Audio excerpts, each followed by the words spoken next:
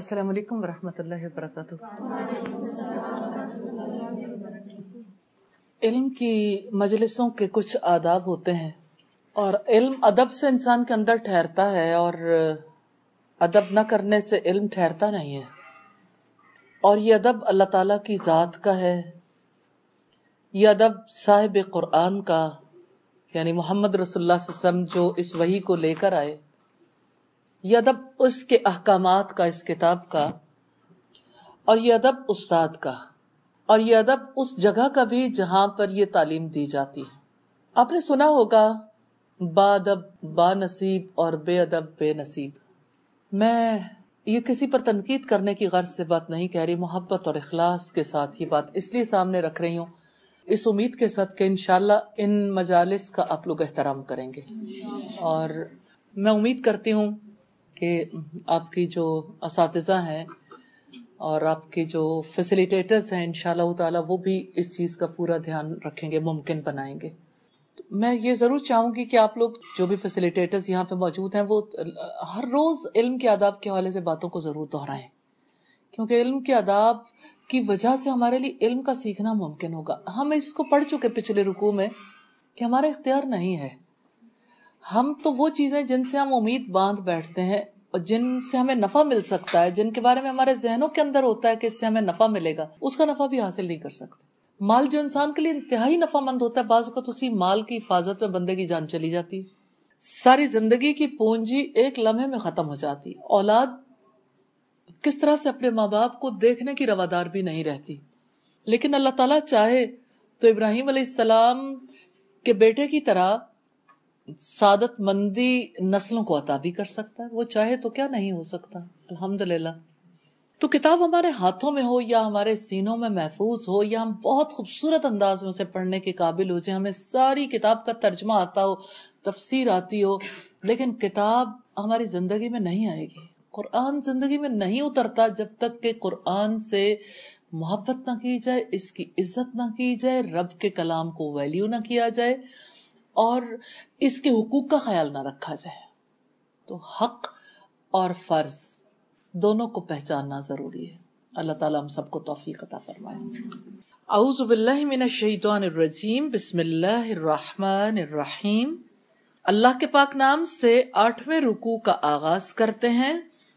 سورہ یونس کی آیت نمبر 21 ہے، وَإِذَا أَذَقْنَا النَّاسَ رَحْمَةً مِّن بَعْدِ ضَرَّةٍ مَسَّتْهُمْ إِذَا لَهُمْ مَكْرٌ فِي آيَاتِنَا قُلِ اللَّهُ أَسْرَعُ مَكْرًا إِنَّ رُسُولَنَا يَكْتُبُونَ مَا تَمْكُرُونَ۔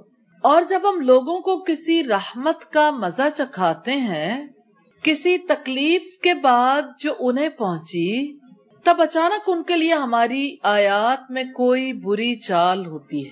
یہ پہلی اہم بات ہے، آپ کہہ دیں اللہ تعالیٰ تدبیر میں سب سے زیادہ تیز ہے۔ یہ دوسری بات ہے، بلا شبہ ہمارے فرشتے وہ سب لکھ رہے ہیں جو تم بری چالیں چلتے ہو۔ یہ تیسری بات ہے، جب ہم پوائنٹس کو دیکھتے ہیں تو آپ اپنے دل میں ارادہ کر کے اللہ سے دعا کیا کریں کہ اللہ ہر نقطہ سمجھ آ جائے، ایک مقام بھی قرآن حکیم کا ایسا نہ ہو جو سمجھ نہ آئے۔ تو اصل میں اپنے ذہن، اپنے دل اور اپنی باڈی پوری، یعنی پورے وجود کے ساتھ قرآن مجید کی طرف توجہ کریں۔ قرآن مجید کے حقوق میں سے انصات ہے، کسے کہتے ہیں؟ خاموشی۔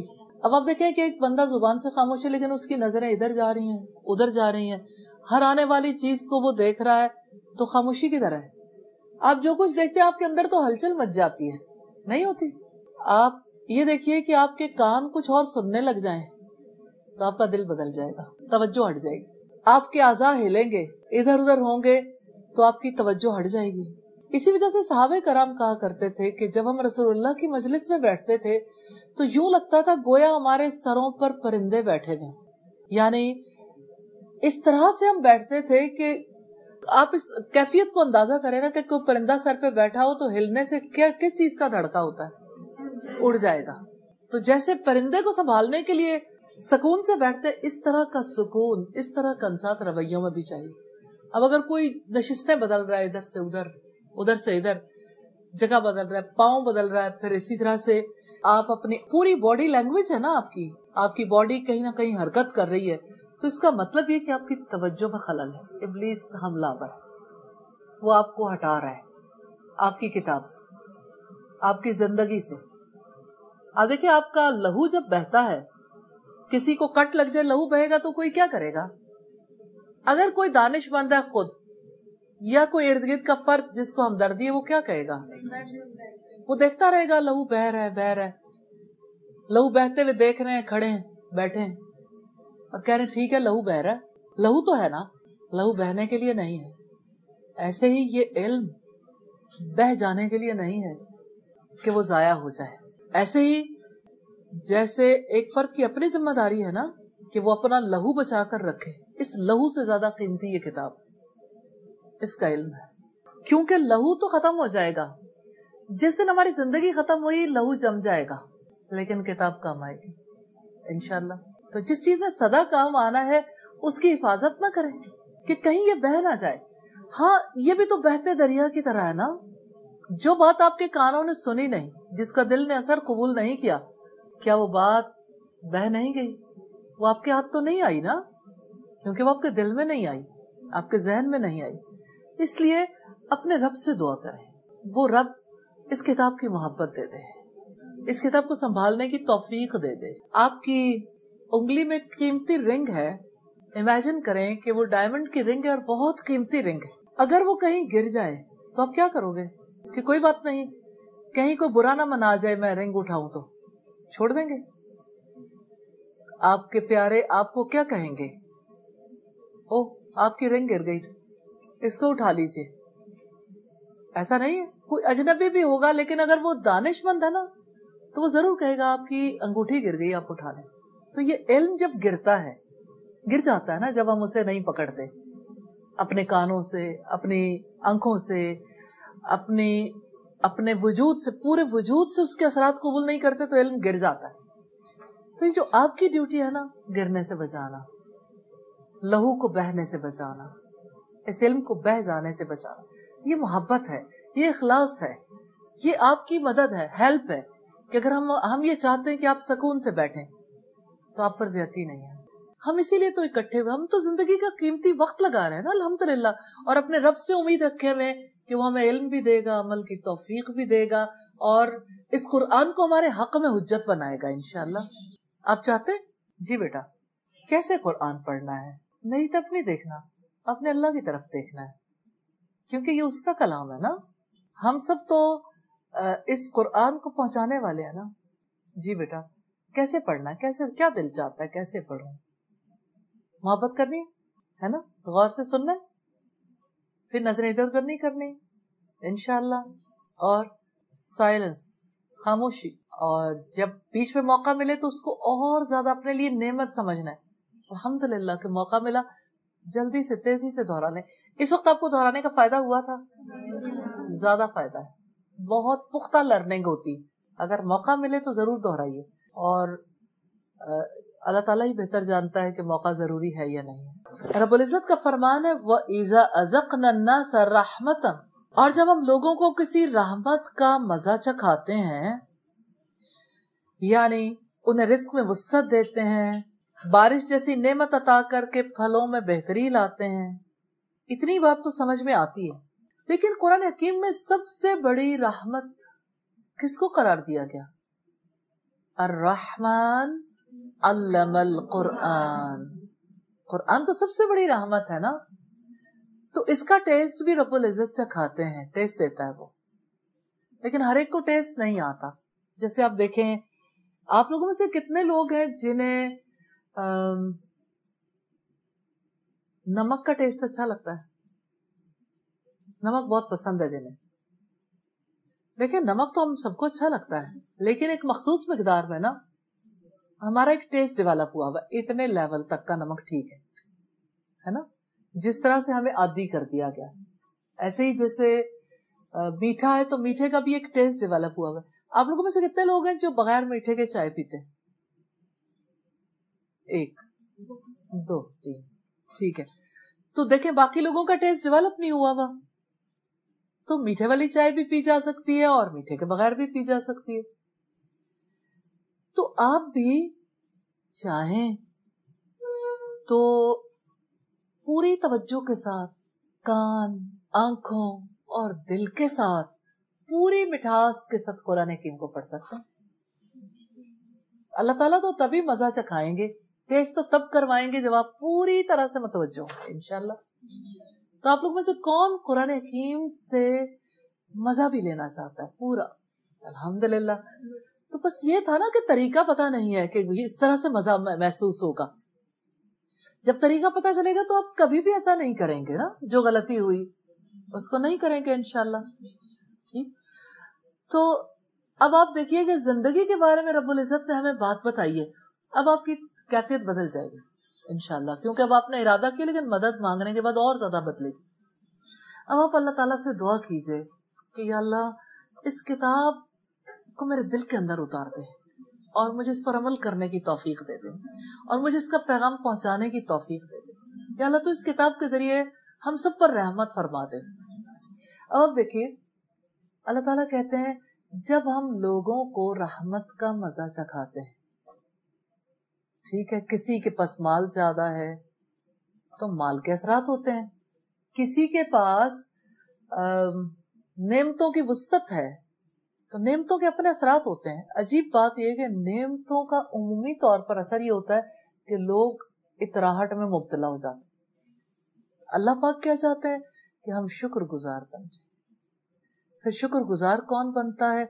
جو نعمت کو پہچان لیتا ہے کہ اس کا مالک میں نہیں ہوں، اللہ تعالیٰ ہے، اس نے مجھے دی ہے.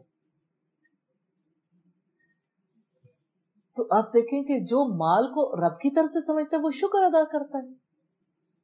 جو عزت انسان کو دنیا میں ملتی ہے اسے وہ رب کی طرف سے سمجھتا ہے تو وہ رب کا شکر ادا کرتا ہے کہ اللہ تو نے میرے جیسے حقیر انسان کو لوگوں کی نظروں میں بڑا بنا دیا. میری تو اوقات نہیں، لیکن یہ تیرا کام ہے، تو نے بڑا بنایا. پھر انسان اس رب کا شکر ادا کرتا ہے کیونکہ وہ سمجھتا ہے مجھے جو کچھ دیتا ہے وہی دیتا ہے. اور جو یہ سمجھتا ہے کہ علم مجھے وہی دیتا ہے، قرآن کا مزہ بھی وہی مجھے چکھا سکتا ہے، اور پھر اسے مزہ ملے تو اس کو وہ اپنی محنت کا نتیجہ نہ سمجھے یا کسی کی محنت کا نتیجہ بھی نہ سمجھے، وہ اسے اپنے رب کی طرف سے جان لے، سمجھ لے، پھر وہ شکر ادا کر سکتا. تو اب آپ کو قرآن حکیم کو سمجھتے ہوئے جہاں جہاں سمجھ آئے الحمدللہ ضرور کہنا ہے. اور الحمدللہ اونچی آواز سے کہنے کا نفع یہ ہے کہ ایک میسج اس کی وجہ سے دوسرے بھی متوجہ ہوں گے، لیکن آپ نے دکھاوے کے لیے نہیں، اللہ کے لیے، اللہ کی نعمتوں پر اس کا شکر ادا کرنا ہے انشاءاللہ تعالی. وَإِذَا أَذَقْنَا النَّاسَ رَحْمَةً، اور جب ہم لوگوں کو کسی رحمت کا مزہ چکھاتے ہیں، مِن بَعْدِ ضَرَّ مَسَّتْهُمْ، کسی تکلیف کے بعد جو انہیں پہنچی ہو، یعنی جب لوگوں کو بیماری کے بعد صحت، دکھ کے بعد سکھ، تنگ دستی کے بعد فراخی، پریشانی کے بعد اطمینان، خوف کے بعد امن، گرانی کے بعد ارزانی، اور قحط سالی کے بعد بارش نصیب ہوتی ہے، تو وہ بھول جاتے ہیں کہ انہیں تکلیف کا سامنا کرنا پڑتا تھا. ایک بات اور بھی، ایک تکلیف جہالت کی. یاد کریں وہ دن جب آپ کو قرآن مجید کے کسی لفظ کا ترجمہ نہیں آتا تھا. پھر اب اللہ رب العزت نے اپنی پاک کتاب کس طرح سے آپ کو سکھا دی، الحمدللہ. لیکن رب العزت کہتے ہیں کہ جب ہم اپنی رحمت کا مزہ چکھاتے ہیں تو نتیجہ کیا نکلتا ہے؟ نتیجہ یہ نکلتا ہے اذا لہم مکر فی آیاتنا، تب اچانک ان کے لیے ہماری آیات میں کوئی بری چال ہوتی ہے. یعنی وہ نعمتیں پا کر اللہ کی رحمت پر شکر کرنے کی بجائے اکڑ جاتے ہیں. علم پانے والے کیا کرتے ہیں؟ اپنے آپ کو بڑا سمجھنا شروع کر دیتے ہیں. یہ اکڑنا ہی ہے نا. تکبر کیا ہے؟ اپنی بڑائی اکڑی تو ہے. اور اللہ کی آیات کا انکار کرتے ہیں، یعنی حکم نہیں مانتے. سیدنا مجاہد کہتے ہیں کہ وہ آیات کو جھٹلاتے اور ان کا مذاق اڑاتے ہیں. یہ تفسیر ابن ابی حاتم کی روایت. تو وہ اپنی سرکشی پر اڑے رہتے ہیں اور سازشیں کرنے لگتے ہیں. اللہ تعالی ہم سب کو اس سے بچا لے. تو قریش پر اللہ کی رحمت کے بعد کون سی مصیبت آئی تھی؟ یعنی اللہ تعالیٰ نے جب رحمت کے بعد انہیں آزمائش میں مبتلا کیا تو نبی صلی اللہ علیہ وسلم کی بد دعا پر 7 سالہ قحط ان پر نازل کیا تھا. رب العزت نے فرمایا قُلِ اللَّهُ أَسْرَعُ مَكْرًا، آپ کہہ دیں اللہ تعالیٰ تدبیر میں سب سے زیادہ تیز ہے، وہ مجرموں کو ڈھیل دیتا. تو وہ یہ سمجھ لیتے ہیں کہ ہم پر عذاب نہیں آنا، پھر اللہ تعالیٰ انہیں بے خبری میں پکڑ لیتے ہیں. اللہ تعالیٰ عذاب دینے میں جلدی کرنے والا ہے، وہ اپنی تدبیروں میں تیز ہے، لیکن اللہ تعالیٰ اپنی تدبیر میں ان سب سے زیادہ تیز. یہ فتح القدیر کی روایت ہے. تو بری چالوں کا وبال چال چلنے والے پر ہی پڑتا ہے، ان کے برے مقاصد انہی پر پلٹ جاتے ہیں اور وہ برے انجام سے محفوظ نہیں رہتے، بلکہ فرشتے ان کے اعمال لکھتے جاتے ہیں اور اللہ تعالیٰ ان اعمال کو محفوظ کر لیتا ہے، پھر ان کو وہ ان کے اعمال کی پوری پوری جزا دے گا. یہ تفسیر سعدی کی روایت. ان رسولنا، بلا شبہ ہمارے فرشتے، یعنی وہ فرشتے جو حفاظت کرتے ہیں اعمال کی. اللہ تعالیٰ کے لکھنے والے فرشتے انسان کے اچھے اور برے ہر طرح کے عمل کو لکھے بغیر نہیں رہتے، پھر وہ ان اعمال کو اللہ کے حضور پیش کر دیتے ہیں جو ہر کھلی اور چھپی چیز سے خبردار ہے. پھر اللہ تعالیٰ انہیں ہر چھوٹے بڑے عمل کا بدلہ دے گا. یہ مختصر ابن کثیر کی روایت. تو اللہ تعالیٰ سرکش انسان کو ڈھیل دیتے ہیں تاکہ وہ بے فکر ہو کر اور زیادہ ڈھیٹ بن جائے. اللہ تعالیٰ سرکش انسان کو پکڑنا چاہتے ہیں، اس لیے فرشتے لکھتے رہتے ہیں. پھر جب انسان کا وقت پورا ہو جاتا ہے تو موت کا فرشتہ پکڑ لیتا ہے تاکہ اعمال کے حساب کتاب کے لیے اللہ تعالیٰ کے سامنے حاضر کر دے. تو فرشتوں کے لکھنے کا معاملہ ہم سے چھپا ہوا ہے، اس کی حقیقت ہم نہیں جانتے، لہذا اتنا یقین رکھنا کافی ہے کہ اللہ تعالیٰ کے حکم کے مطابق وہ انسان کے اعمال لکھتے رہتے ہیں. تو جو انسان فرشتوں کی موجودگی پر یقین نہیں رکھتا وہ لکھنے پر کیسے یقین رکھے گا؟ تو آپ ہر معاملے کو دیکھیں، اللہ کی کتاب کا ہر معاملہ ایسا ہے جس پر پہلا معاملہ یقین کا ہے. یقین کے ساتھ آگے فہم کے بھی اور عمل کے بھی دروازے کھلتے ہیں. اب مجھے یہ بتائیے اس یقین کا فائدہ کیا ہے کسی انسان کو کہ فرشتے انسانوں کے اعمال لکھتے رہتے ہیں؟ جی ہاں جی، ہر اچھا برا عمل کرنے سے پہلے انسان سوچنے لگ جاتا ہے کہ فرشتے لکھ لیں گے پھر کیا کروں گا. پھر اس کے اندر تقوی پیدا ہوتا ہے، خوف برائی سے رکنے کا اور امید نیک کام کرنے کا. جی بیٹا، جواب دہی کا احساس. الحمدللہ الحمدللہ. آیت نمبر 22 ہے هو الذی یسیرکم فی البر والبحر حتی اذا کنتم فی الفلک وجرین بهم بریح طیبۃ وفرحوا بها جاءتها ریح عاصف وجاءهم الموج من كل مكان وظنوا انهم احیط بهم دعوا الله مخلصین له الدین لئن انجیتنا من هذه لنکونن من الشاکرین. وہی ہے جو خشکی اور سمندر میں تمہیں چلاتا ہے. یہ پہلی اہم بات ہے. یہاں تک کہ جب تم کشتیوں میں ہوتے ہو اور وہ انہیں لے کر عمدہ ہوا کے ساتھ چلتی ہیں اور وہ اس پر خوش ہو رہے ہوتے ہیں کہ اچانک سخت تیز ہوا آ جاتی ہے اور ان پر ہر جانب سے موج آ جاتی ہے اور وہ یقین کر لیتے ہیں کہ بے شک انہیں گھیر لیا گیا. یہ دوسری اہم بات ہے جس کے کئی ایک حصے ہیں. تیسری بات ہے تو وہ اللہ تعالیٰ کے لیے عبادت کو خالص کرتے ہوئے اسی کو پکارتے ہیں کہ اگر آپ ہمیں اس سے نجات دے دیں تو ہم ضرور شکر کرنے والوں میں سے ہوں. پہلی بات دیکھیں گے هو الذی، وہ ذات ہے یعنی اللہ سبحانہ و تعالی، یسیرکم فی البر والبحر. اللہ رب العزت نے انسانی نفسیات سے آگاہ کیا کہ اللہ کی رحمتوں کا انسان پر کیا اثر ہوتا ہے. اس آیت میں سمندری سفر کی صورت حال بیان کی ہے جس میں انہیں انجام کا خوف ہوتا ہے یہ صورتحال انسانی نفسیات کی مزید وضاحت لیے ہوئے وہی ہے جو خشکی اور سمندر میں تمہیں چلاتا ہے. یعنی اللہ تعالی سمندری، فضائی اور خشکی کے سفر میں اپنی نگرانی کرواتا ہے، اپنے اسباب کے ذریعے سے تمہاری رہنمائی فرماتا ہے جو اس نے تمہیں عطا کیا.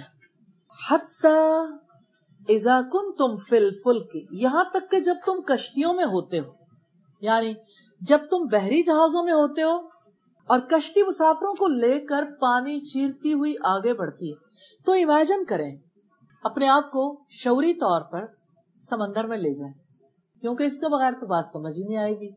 اب آپ دیکھیں کہ سمندر میں کشتی کیسے چل رہی ہے. رب العزت امیجن کروا رہے ہیں کہ دیکھو پانی کو چیر رہی ہے، وہ پانی کو نہ چیرے تو اس کے لیے کیسے جگہ بنے.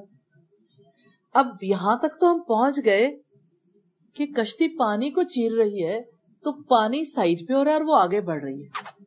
زندگی بھی تو ایسے ہی ہے نا کہ انسان جب محنت کرتا ہے، آگے جب بڑھتا ہے تو کچھ چیزیں پیچھے ہٹتی چلی جاتی ہیں، کہیں سستی، کہیں غفلت، کہیں اس کی وجہ سے بہت سے برے حالات بھی پیچھے رہ جاتے ہیں. الحمدللہ. بہرحال وَجَرَيْنَ بِهِمْ بِرِيحٍ طَيِّبَةٍ، اور وہ انہیں لے کر عمدہ ہوا کے ساتھ چلتی ہے، یعنی وہ ہوا چلتی ہے جو جہازوں اور کشتیوں کو چلاتی ہے. وَفَرِحُوا بِهَا، اور وہ اس پر خوش ہو رہے ہوتے ہیں، یعنی مسافر ہنستے کھیلتے اور خوش ہوتے ہیں. کیا بات ہے، حالات ہمارے موافق، ہوا جو ہے وہ ہمارے مطابق چل رہی ہے. جَاءَتْهَا رِيحٌ عَاصِفٌ، اچانک سخت تیز ہوا آ جاتی ہے. سوچا بھی نہیں تھا کہ سخت تیز ہوا آ جائے گی. مخالف ہوا چلنے لگتی ہے. کتنی زندگی کی سمجھ آتی ہے نا کہ انسان بالکل سہولت سے چل رہا ہوتا ہے لیکن اچانک تیز ہوائیں چلنے لگتی ہیں تو کشتی کا کیا بنے گا؟ ڈولے گی، خطرہ لاحق ہوگا. زندگی کی کشتی میں جو لوگ سوار ہیں ان کے ساتھ بھی ایسا ہی معاملہ ہوتا ہے مخالفت کی وجہ سے. وَجَاءَهُمُ الْمَوْجُ مِنْ كُلِّ مَكَانٍ وَظَنُّوا أَنَّهُمْ أُحِيطَ بِهِمْ، اور ان پر ہر جانب سے موج آ جاتی ہے اور وہ یقین کر لیتے ہیں کہ بے شک انہیں گھیر لیا گیا. یعنی جب چاروں طرف سے کشتی کو موجیں گھیر لیتی ہیں، آنکھوں سے دیکھ لیتے ہیں، پھر یقین آ جاتا ہے کہ اب ہلاک ہو جائے. دعوا اللہ مخلصین لہ الدین، تو وہ اللہ کے لیے عبادت کو خالص کرتے ہوئے اسی کو پکارتے ہیں. وہ مقام ہوتا ہے جب بندہ مان جاتا ہے، قبول کر لیتا ہے، یقین کر لیتا ہے کہ اللہ کے سوا کوئی بچانے والا ہے. انسان مشکل حالات میں گھرے بغیر تو اللہ کی ذات پر ویسا یقین بھی نہیں رکھتا. اس وقت وہ کیا کرتا ہے؟ مخلوق سے کٹ کر خالص اللہ سے دعائیں کرتا ہے، کیونکہ اسے یقین آ جاتا ہے کہ اس مصیبت میں اس کے سوا کوئی نہیں جو نجات دے سکے. لَإِنْ أَنْجَيْتَنَا مِنْ هَٰذِهِ لَنَكُونَنَّ مِنَ الشَّاكِرِينَ، اگر آپ ہمیں اس سے نجات دے دیں تو ہم ضرور شکر کرنے والوں میں سے ہوں گے. یعنی اس کے دل کو جب یہ یقین آ جاتا ہے پھر وہ وعدہ کرتا ہے نجات کے ساتھ مشروط کر کے، اگر آپ نجات دیں گے تو ہم ضرور شکر کرنے والوں میں سے ہو جائیں گے. گڑ گڑا کر مصیبتوں اور سختیوں سے نجات کے لیے دعائیں کرنے والا اطاعت اور شکر گزاری کا وعدہ کرتا ہے. اسی طرح سورہ بنی اسرائیل کی آیت نمبر 67 میں رب العزت نے فرمایا، اور جب سمندر میں تمہیں کوئی مصیبت پہنچتی ہے تو اللہ تعالیٰ کے سوا تم جنہیں بھی پکارتے ہو اور وہ سب گم ہو جاتے ہیں، پھر جب وہ تمہیں خشکی کی طرف نجات دیتا ہے تو تم منہ موڑ جاتے ہو، اور انسان ہمیشہ سے بڑا ناشکرا ہے. تو اللہ تعالیٰ نے سمندری پرسکون سفر اور سمندری طوفان میں گھری ہوئی کشتی کی مثال سے ثابت کیا ہے کہ اس کائنات میں حرکت اور سکون دونوں اللہ کے اختیار میں. سبحان اللہ. کیا کیا چیز حرکت کرتی ہے؟ آنکھیں، دل حرکت کرتا ہے. رسول اللہ کیا دعا کرتے تھے؟ یا مقلب القلوب، دعا تو کرتے ہیں رسول اللہ صلی اللہ علیہ وسلم کی سکھائی ہوئی دعا کہ اے دلوں کو پھیرنے والے، میرے دل کو اپنے دین پر ثابت قدم رکھنا. رسول اللہ صلی اللہ علیہ وسلم کا فہم کتنا زیادہ کہ وہ سمجھتے تھے کہ اس دل کی حرکت اللہ کے اختیار. رسول اللہ نے اس کو ایک اور دفعہ بیان فرمایا، کہ دل تو اللہ کی دو کریم انگلیوں کے درمیان، وہ جدھر چاہتا ہے پھر آتا رہے. حرکت کس کے اختیار میں ہے؟ بندہ کیا سمجھتا ہے؟ میرا دل چاہتا ہے کہ خود بخود ہو گیا، میں نے چاہا. بندہ کیا سمجھتا ہے کہ بجلی کی حرکت کس کے اختیار میں ہے؟ بندہ کیا سمجھتا ہے؟ وابڑا کے. اپنے تصور کی خرابی کو فیل کرنا چاہیے. بجلی کیسے جاتی ہے؟ لوڈ شیڈنگ کیسے ہوتی ہے؟ حرکت کو دیکھنا چاہیے، اپنے تصور میں دیکھیں آپ کے مائنڈ میں کیا ہے. وہ حرکت بھی کس کے اختیار میں ہے؟ اللہ تعالیٰ کے اختیار میں. کیونکہ پیچھے اس نے اسبابیہ سے پیدا کر دی. اتنی بجلی ہی نہیں ہے. بجلی کیوں نہیں ہے جبکہ یہاں پانی بھی ہے، جبکہ تیل بھی ہے، سارے اسباب ساری نعمتیں ہونے کے باوجود اندھیرے اور روشنی کی جنگ کیوں ہے؟ اللہ تعالیٰ میں کیا سکھانا چاہتے ہیں اس حرکت اور اس سکون سے؟ کہ آپ روشنیوں کے سفیر بن جاؤ، زندگی کے اندھیروں کو دور کرنے والے بن جاؤ. کیونکہ وہ لوگ جو ٹیکنالوجی میں ترقی کر چکے، ان کے بارے میں اقبال نے کتنا عرصہ پہلے کہا تھا، ڈھونڈنے والا ستاروں کی گزرگاہوں کا اپنے افکار کی دنیا کا سفر کر نہ سکا. وہ جس نے سورج کی شعاؤں کو گرفتار کیا، زندگی کی شب تاریک سحر کر نہ سکا. وجہ کیا ہے؟ کیونکہ ٹیکنالوجی پر جو کام کر رہا ہے اس کے ذہن میں یہ نہیں ہے کہ حرکت اور سکون کا مالک کوئی اور. وہ سمجھتا ہے یہ میرا اختیار ہے. اس لا کو دیکھ کے، اس اللہ کے قانون کو اس میں دیکھ کے اسے اللہ نہیں ملتا، اسے رب نہیں ملتا. تو ایسے لوگوں سے شہروں کے شہر روشن بھی ہو جائیں تو دل روشن نہیں ہوتے. اس لیے اللہ رب العزت نے اپنے پیارے بندوں کو یہ حکم دیا ہے، روشن گھروں میں آ جاؤ، اس روشنی سے اپنے قلوب کو منور کر لو. اور روشنی اپنے تک نہ رکھنا. روشنیوں کا یہ مزاج ہی نہیں ہے. کسی بلب کے اندر جب روشنی آ رہی ہو تو کیا وہ اپنی روشنی چھپا سکتا ہے؟ انسان کیوں چھپاتے ہیں؟ ان کو اپنے رب کے بارے میں پتا چلتا ہے، وہ بتاتے کیوں نہیں ہیں؟ جانتے کیوں؟ روشنی وہیں سے چھن چھن کے باہر آتی ہے جہاں اس کے راستے میں، جہاں سے اس نے گزرنا ہے وہ شفاف چیز، شیشہ. شفاف چیز سے گزرے گی، لکڑی سے نہیں گزرے گی، پتھر سے بھی نہیں گزرے گی، لوہے سے بھی نہیں گزرے گی. اس کا مطلب یہ کہ اگر آپ کے توسط سے اللہ کی باتیں اور اللہ کا پیغام دوسروں تک نہیں پہنچ رہا تو دراصل دل کا آئینہ شفاف نہیں ہے. جس دن یہ شفاف ہو گیا، جس دن یہ دل اللہ رب العزت کی قدرت کو پہچان گیا، جس دن اس دل کے اندر اثر ہو گیا، تو اثر کا نتیجہ تاثرات کا اظہار ہوتا ہے. ہو ہی نہیں سکتا کہ کسی پہ اثر ہو وہ متاثر نہ ہو اور اپنے تاثرات کا اظہار نہ کرے. تو یہ دعوت تو تاثرات کا اظہار ہے، لیکن آپ کا دل ابھی اثر نہیں قبول کر رہا نا، کہ نفع اور نقصان اللہ کے اختیار میں، حرکت اور سکون اللہ کے اختیار میں. آپ اس پر غور و فکر کریں گے نا، پھر دل کے اندر بات اترے گی. ہر حرکت والی چیز پہ غور کریں، لکھیں. ہر سکون والی چیز پر غور کریں. اچھا اب دیکھیں، جب ہمیں نیند آتی ہے تو ہمیں کیا ہوتا ہے؟ ہمارے جسم کا آدھا حصہ سکون میں، آدھا حرکت میں. حرکت میں کیا رہتا ہے؟ دل دھڑکتا ہے. اور کیا حرکت میں ہوتا ہے؟ لنگس، سانس آتی جاتی ہے. سکون میں کیا ہوتا ہے؟ آئیز سکون میں ہے. اور کیا؟ برین سکون میں ہے. اور باڈی کے اعضاء سکون میں ہوتے ہیں. جس دن آپ کے دل کو یقین آ گیا کہ میرے وجود کی حرکت اور میرا سکون اللہ کے اختیار میں، اور یہ ایسے نہیں آئے گا، غور و فکر سے آئے گا. جب آپ غور و فکر کرنا شروع کریں گے تو آپ بتائے بغیر رہ ہی نہیں سکیں گے. ہو ہی نہیں سکتا کہ آپ نہ ذکر کریں. تو دیکھیں آپ کا غور و فکر کرنا کتنا ناگزیر ہے، کتنا ضروری ہے. تو مجھے ایسا فیل ہوتا ہے کہ ہم کوئی آپ کے سیشنز رکھیں ایسے جس میں آپ ان چیزوں پہ غور و فکر کریں، یعنی جس میں آپ الفاظ کا ترجمہ، تفسیر یاد کرنے کی بجائے وہ تو آپ کرتے ہی ہیں.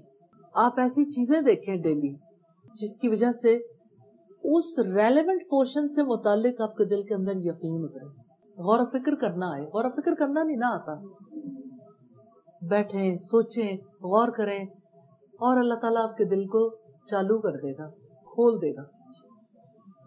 دل میں اللہ کی محبت بہتے چشمے کی طرح ہو جائے, جاری ہو جائے انشاءاللہ. تو آپ نے آج جس پہ غور کرنا ہے وہ یہ کہ حرکت اور سکون.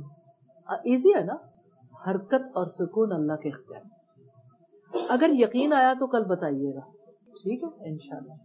تو اللہ تعالیٰ نے یہ ثابت کیا کہ خشکی اور تری پر اسی کا کنٹرول ہے.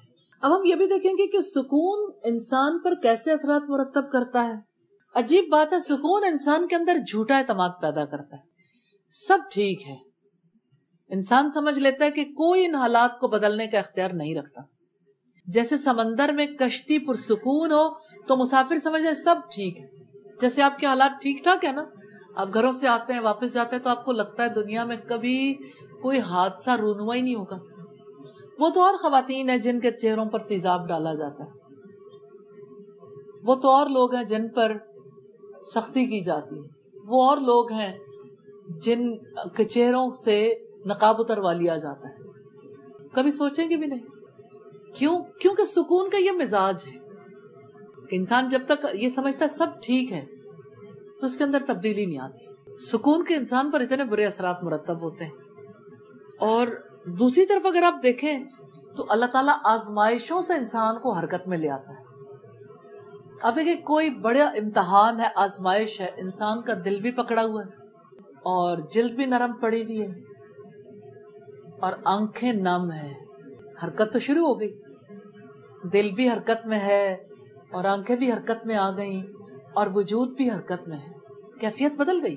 سم ٹائم ایسا ہوتا ہے کسی کی ایک کڑوی بات اثر کر جاتی, حالانکہ اس موقع پر تو صرف صبر کرنا چاہیے نا, بلاک لگا دینا چاہیے کہ اللہ تعالیٰ نے میرا امتحان لیا, اس امتحان کے موقع پر میں نے ثابت قدم رہنا ہے. ثابت قدم رہنے کے لیے پھر کیا طریقہ کار ہے کہ اس بات کو اپنے رب کی طرف سے سمجھیں کہ میرے رب نے مجھے آزمایا. آپ نا پیچھے دیکھا کریں نا, ہر ایک چیز کے پیچھے کوئی ہے جو نظام ہستی چلا رہا. ایسا نہیں ہو سکتا کہ ہمارے معاملات میں ہمیں کوئی بھلائی پہنچے یا کوئی خرابی پہنچے تو اللہ تعالیٰ کی مشیت کے مطابق نہ ہو.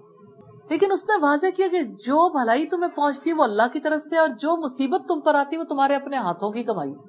یعنی تم نے کوئی خرابی کی ہے یا اللہ کی طرف سے آزمائش ہے, تو آزمائش تو اس لیے آتی ہے کہ بندے کو اجر ملے. اب آپ دیکھیں کہ اچانک کوئی باہر نکلنے لگا اور ٹھوکر لگ گئی اور پاؤں میں چوٹ لگی, دروازے کو دیکھنا شروع کر دیا, کرسی کو, وہ جو پاس کھڑا ہے اس پہ تلاش کیا, اس کی وجہ سے پھر دماغ الجھ گیا نا اسی میں. جب دماغ الجھ گیا تو اللہ کی طرف دیکھا ہی نہیں. رسول اللہ کی انگلی کو زخم آیا تو آپ صلی اللہ علیہ وسلم نے انگلی سے مخاطب ہو کر کہا کہ اللہ کی راہ میں کیا ہوا, کہ اللہ کی راہ میں ہی خون بہا ہے, اللہ کی راہ میں یہ تکلیف آئی ہے. تکلیف آئی ہے اللہ کی راہ میں تو کس کی طرف سے؟ اللہ تعالیٰ کی طرف سے. اس موقع پر اللہ کے رسول صلی اللہ علیہ وسلم نے اپنا کنیکشن کس سے جوڑ لیا اور اللہ سے ثواب کی امید باندھ لی. بس یہ پروسیس نہیں سمجھ آتی لوگ کہ جب کوئی تکلیف پہنچے تو تکلیف کے موقع پر اس موقع پر ہونے والے معاملے کو دیکھنے کی بجائے سب سے پہلے پیچھے اللہ تعالیٰ کو پہچان. مومن جب اللہ کو پہچانتا ہے تو وہ کیا کہتا ہے, انا للہ و انا الیہ راجعون, اللہم اجرنی فی مصیبتی واخلف لی خیرا منہا. تو پھر انا للہ بھی زبان سے نہیں نکلتا نا. جس وقت کوئی تکلیف پہنچتی ہے اس وجہ سے کہ اپنے آپ کو اللہ کا سمجھتے نہیں, اپنا سمجھتے ہیں نا, خود کو اپنا مالک سمجھتے ہیں. تو کتنا زیادہ ضروری ہے سیکھنا. بیٹا ساری باتیں لفظوں میں پڑھ رہے ہیں لیکن پھر بھی سب کو ایک جیسی سمجھ نہیں آ رہی. کسی کا دل زیادہ کھل کے ہے, کسی کا بھی درمیان میں ہے, کسی کا بھی بہت پیچھے. لیکن بات اتنی سادہ ہے, سب کو وہی بات پتا ہے کہ جب بھی کوئی مصیبت آئے تو پیچھے دیکھیں کہ کسی حکمت سے ہی اللہ تعالیٰ نے اس حالت میں رکھا ہے. ہر طرح کے حالات میں اللہ تعالیٰ کی طرف سے ہمارے لیے کوئی نہ کوئی خیر اور بھلائی ہوتی ہے، بھلے سے وہ کتنی بڑی آزمائشی کیوں نہ۔ تو سمندر میں کشتی پرسکون ہو تو مسافر سمجھتے ہیں سب ٹھیک ہے، اور پھر حالات کو بدلنے کی کوشش بھی نہیں کرتے۔ یہاں رب العزت نے جو یہ فرمایا دعوا اللہ مخلصین لہ الدین، تو یہ دیکھنے کی ضرورت ہے کہ اپنے دین کو اللہ کے لیے خالص کرنے سے کیا مراد ہے۔ اس سے مراد ہے اپنے عقیدے کو خالص کرنا۔ یہ عقیدے کو خالص کرنے کا طریقہ کار، حرکت اور سکون اللہ کے اختیار میں، یہ عقیدے کا اخلاص ہے۔ نفع اور نقصان اللہ کے اختیار میں ہے۔ خالص کرنا چاہتے ہیں تو اپنی دعاؤں کو خالص کر لیں، اپنی زندگی اللہ تعالیٰ کے احکامات کے مطابق گزاریں۔ سمندری طوفان کا تجزیہ بتاتا ہے کہ سمندری ہوائیں پہاڑ جیسی موجوں کو اٹھاتی ہیں اور مسافروں کو ہر طرف سے گھیر لیتی ہیں۔ اس وقت انسان سنجیدہ ہو جاتا ہے اور ایک اللہ تعالیٰ کی قدرتوں کو مانے بغیر اس کے پاس کوئی دوسرا راستہ نہیں رہ جاتا۔ یہ تجربہ بتاتا ہے کہ انسان اگر عام زندگی میں بھی اتنا سنجیدہ ہو جائے تو وہ رب کی طرف رجوع کر سکتا ہے۔ تو اللہ کی طرف رجوع کرنے کے لیے اتنا زیادہ سنجیدہ ہونے کی ضرورت ہے، اتنی سنجیدگی کی ضرورت ہے۔ اور انسان سمجھتا ہے رجوع کرنا بس آسانی معاملہ ہے، تو یہ آسان معاملہ نہیں ہے۔ آپ کو سوچنا پڑے گا، غور کرنا پڑے گا۔ کریں گے انشاءاللہ؟ انشاءاللہ۔ آیت نمبر 23 ہے فَلَمَّا أَنْجَاهُمْ إِذَا هُمْ يَبْغُونَ فِي الْأَرْضِ بِغَيْرِ الْحَقِّ يَا أَيُّهَا النَّاسُ إِنَّمَا بَغْيُكُمْ عَلَىٰ أَنفُسِكُمْ مَتَاعُ الْحَيَاةِ الدُّنْيَا ثُمَّ إِلَيْنَا مَرْجِعُكُمْ فَنُنَبِّئُكُمْ بِمَا كُنْتُمْ تَعْمَلُونَ۔ پھر اس نے جب انہیں نجات دے دی تب فوراً وہ زمین میں ناحق سرکشی کرتے ہیں، پہلی بات ہے۔ اے لوگو، یقیناً تمہاری سرکشی تمہارے اپنے ہی خلاف ہے، یہ دوسری بات ہے۔ دنیا کی زندگی کا فائدہ اٹھا لو، پھر ہماری طرف ہی تمہیں لوٹ کر آنا ہے تو ہم تمہیں بتا دیں گے جو تم عمل کیا کرتے تھے، یہ تیسری بات ہے۔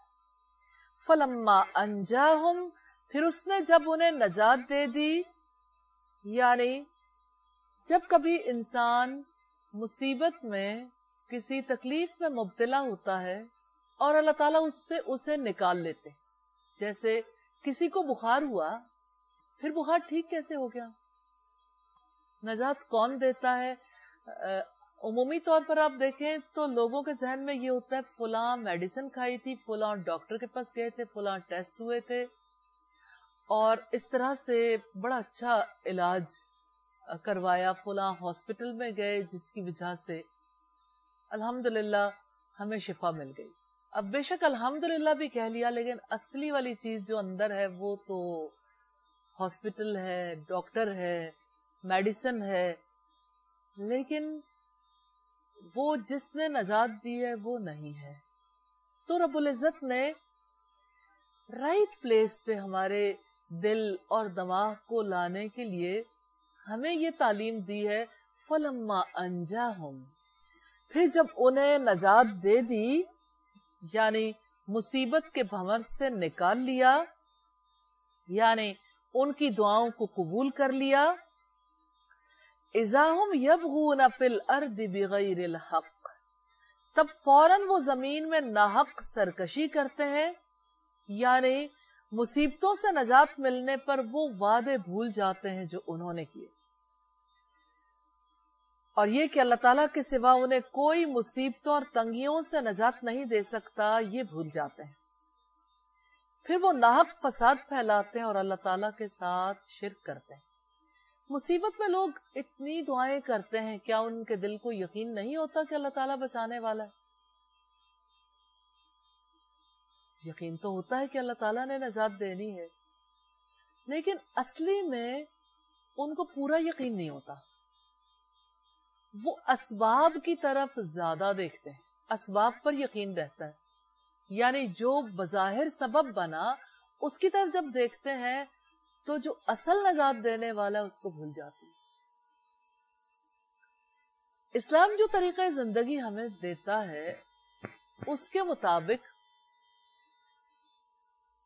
دنیا میں جو کچھ ہوتا ہے وہ طبعی قوانین سے نہیں، نیچرل لاز جو بھی ہیں اس کے توسط سے سب کچھ ہوتا ہے، لیکن طبعی قوانین اصل نہیں ہے، اصل اللہ تعالی کا ارادہ ہے، اللہ کی مشیت، اس کے بغیر کوئی چیز نہیں ہو سکتی، نہ کوئی مصیبت سے نجات پا سکتا ہے، نہ کسی بیماری سے، نہ کسی دکھ سے، وہ نجات دینے والا تو رب ہے۔ اس پر جتنا زیادہ یقین پختہ ہوتا جاتا ہے اتنا ہی زیادہ انسان خوشی کی حالت میں، سکون کی حالت میں اللہ کا شکر گزار بنتا ہے۔ اس یقین کے بغیر نہ تو بندہ صبر کرنے والا ہو سکتا ہے نہ شکر گزار، اور بندہ خود اپنے آپ کو دھوکہ دیتا ہے کہ میرے دل کو یقین ہے، اصل کمی تو یقین ہی میں ہوتی ہے۔ آپ اس کو یوں سمجھ لیں کہ جیسے کوئی چیز ہوتی تو ہے، جیسے فرض کریں کہ کسی نے ایگزامز دیے اور جو پاسنگ مارکس ہے وہ 40% ہے یا کہیں 50%، تو جس نے 40% مارکس لیے ہیں علم تو اسے بھی ہے، لیکن اس کے علم کو ایسا کنسیڈر نہیں کیا جاتا جس کی وجہ سے اسے سرٹیفائی کیا جا سکے کہ ہاں اب اس کو اس علم میں مہارت ہے۔ اب آپ دیکھیں جیسے 40% والا جو ہے 40% جاننے کے باوجود 60% نہ جاننے کی وجہ سے فیل ہو جاتا ہے۔ تو ایمان اور عقیدے کے میدان میں بھی وہ لوگ جو 40-50% تک بھی آ جاتے ہیں کامیاب نہیں ہوتے۔ اس کا مطلب یہ ہے کہ ابھی یہ وہ لیول نہیں ہے جس پر اللہ تعالی کے یہاں ایکسپٹ کیا جا سکے۔ اس لیے اللہ تعالیٰ نے اگلی جو مثال دی بڑی پیاری مثال ہے، کیونکہ آپ کہاں دیکھ سکتے ہو، اب غور و فکر کا ایک اور میدان ہے۔ مصیبت کے وقت، کسی بیماری میں، کسی غم کی حالت میں، خوف کی حالت میں، کس پر اعتماد ہوتا ہے؟ اسباب پر یا مسبب الاسباب پر؟ الفاظ کی دنیا میں دیکھیں تو آپ کہیں گے مسبب الاسباب پر، لیکن ایمان کی دنیا میں دیکھیں، آپ اپنے ساتھ سچے ہوں تو آپ اپنے آپ کو پلیس کر سکتے ہیں کہ نہیں، ابھی میرا معاملہ یہاں تک۔ تو یہ جو لوگ فیل ہو گئے کہ اللہ تعالیٰ جب مصیبت ہٹا دیتے ہیں تو وہ بھول جاتے ہیں کہ ہمیں مصیبت سے نجات کس نے دلائی تھی۔ تو دراصل یہ ایمان کے میدان میں فیلئر ہے، ناکامی ہے۔ کہ خوشی کی حالت میں جو بھول جاتا ہے، اس کا مطلب یہ ہے کہ ابھی اس کے دل کے اندر یقین پختہ نہیں ہوا۔ تو جب تک وہ یقین پختہ نہیں ہوگا، خوشی کی حالت میں رویہ نہیں بدلے گا۔ رویوں میں تو چیز بعد میں آتی ہے نا، پہلے تو دل کے اندر آتی ہے، پہلے تو یقین آتا ہے۔ تو یہاں سے ہمیں یہ پتا چلا کہ سرکشی کیوں آتی ہے؟ بے یقینی کی وجہ سے۔ بے یقینی کس پر ہے؟ کہ نجات اللہ تعالیٰ ہی نے دی ہے۔ پھر نجات دینے والا کس کو سمجھتے ہیں؟ کوئی بھی سبب ہو سکتا ہے۔ اس سبب کی طرف جب زیادہ توجہ چلی گئی تو اس کا مطلب یہ ہے کہ اسی سبب کو اصل سمجھتے ہیں۔ چلیے آپ توجہ کو دیکھیے گا۔ توجہ کا جو روٹ ہے واو جیم ہا، ٹھیک ہے، اور یہ جو وجہن ہے نا، یہ آپ کا چہرہ ہے۔ یعنی توجہ جب کسی طرف ہوتی ہے تو آپ کی نگاہیں اس طرف لگ جاتی ہیں، آپ کے کان ادھر لگ جاتے ہیں، آپ کی زبان وہ بولتی ہے، آپ کا دماغ وہ سوچتا ہے.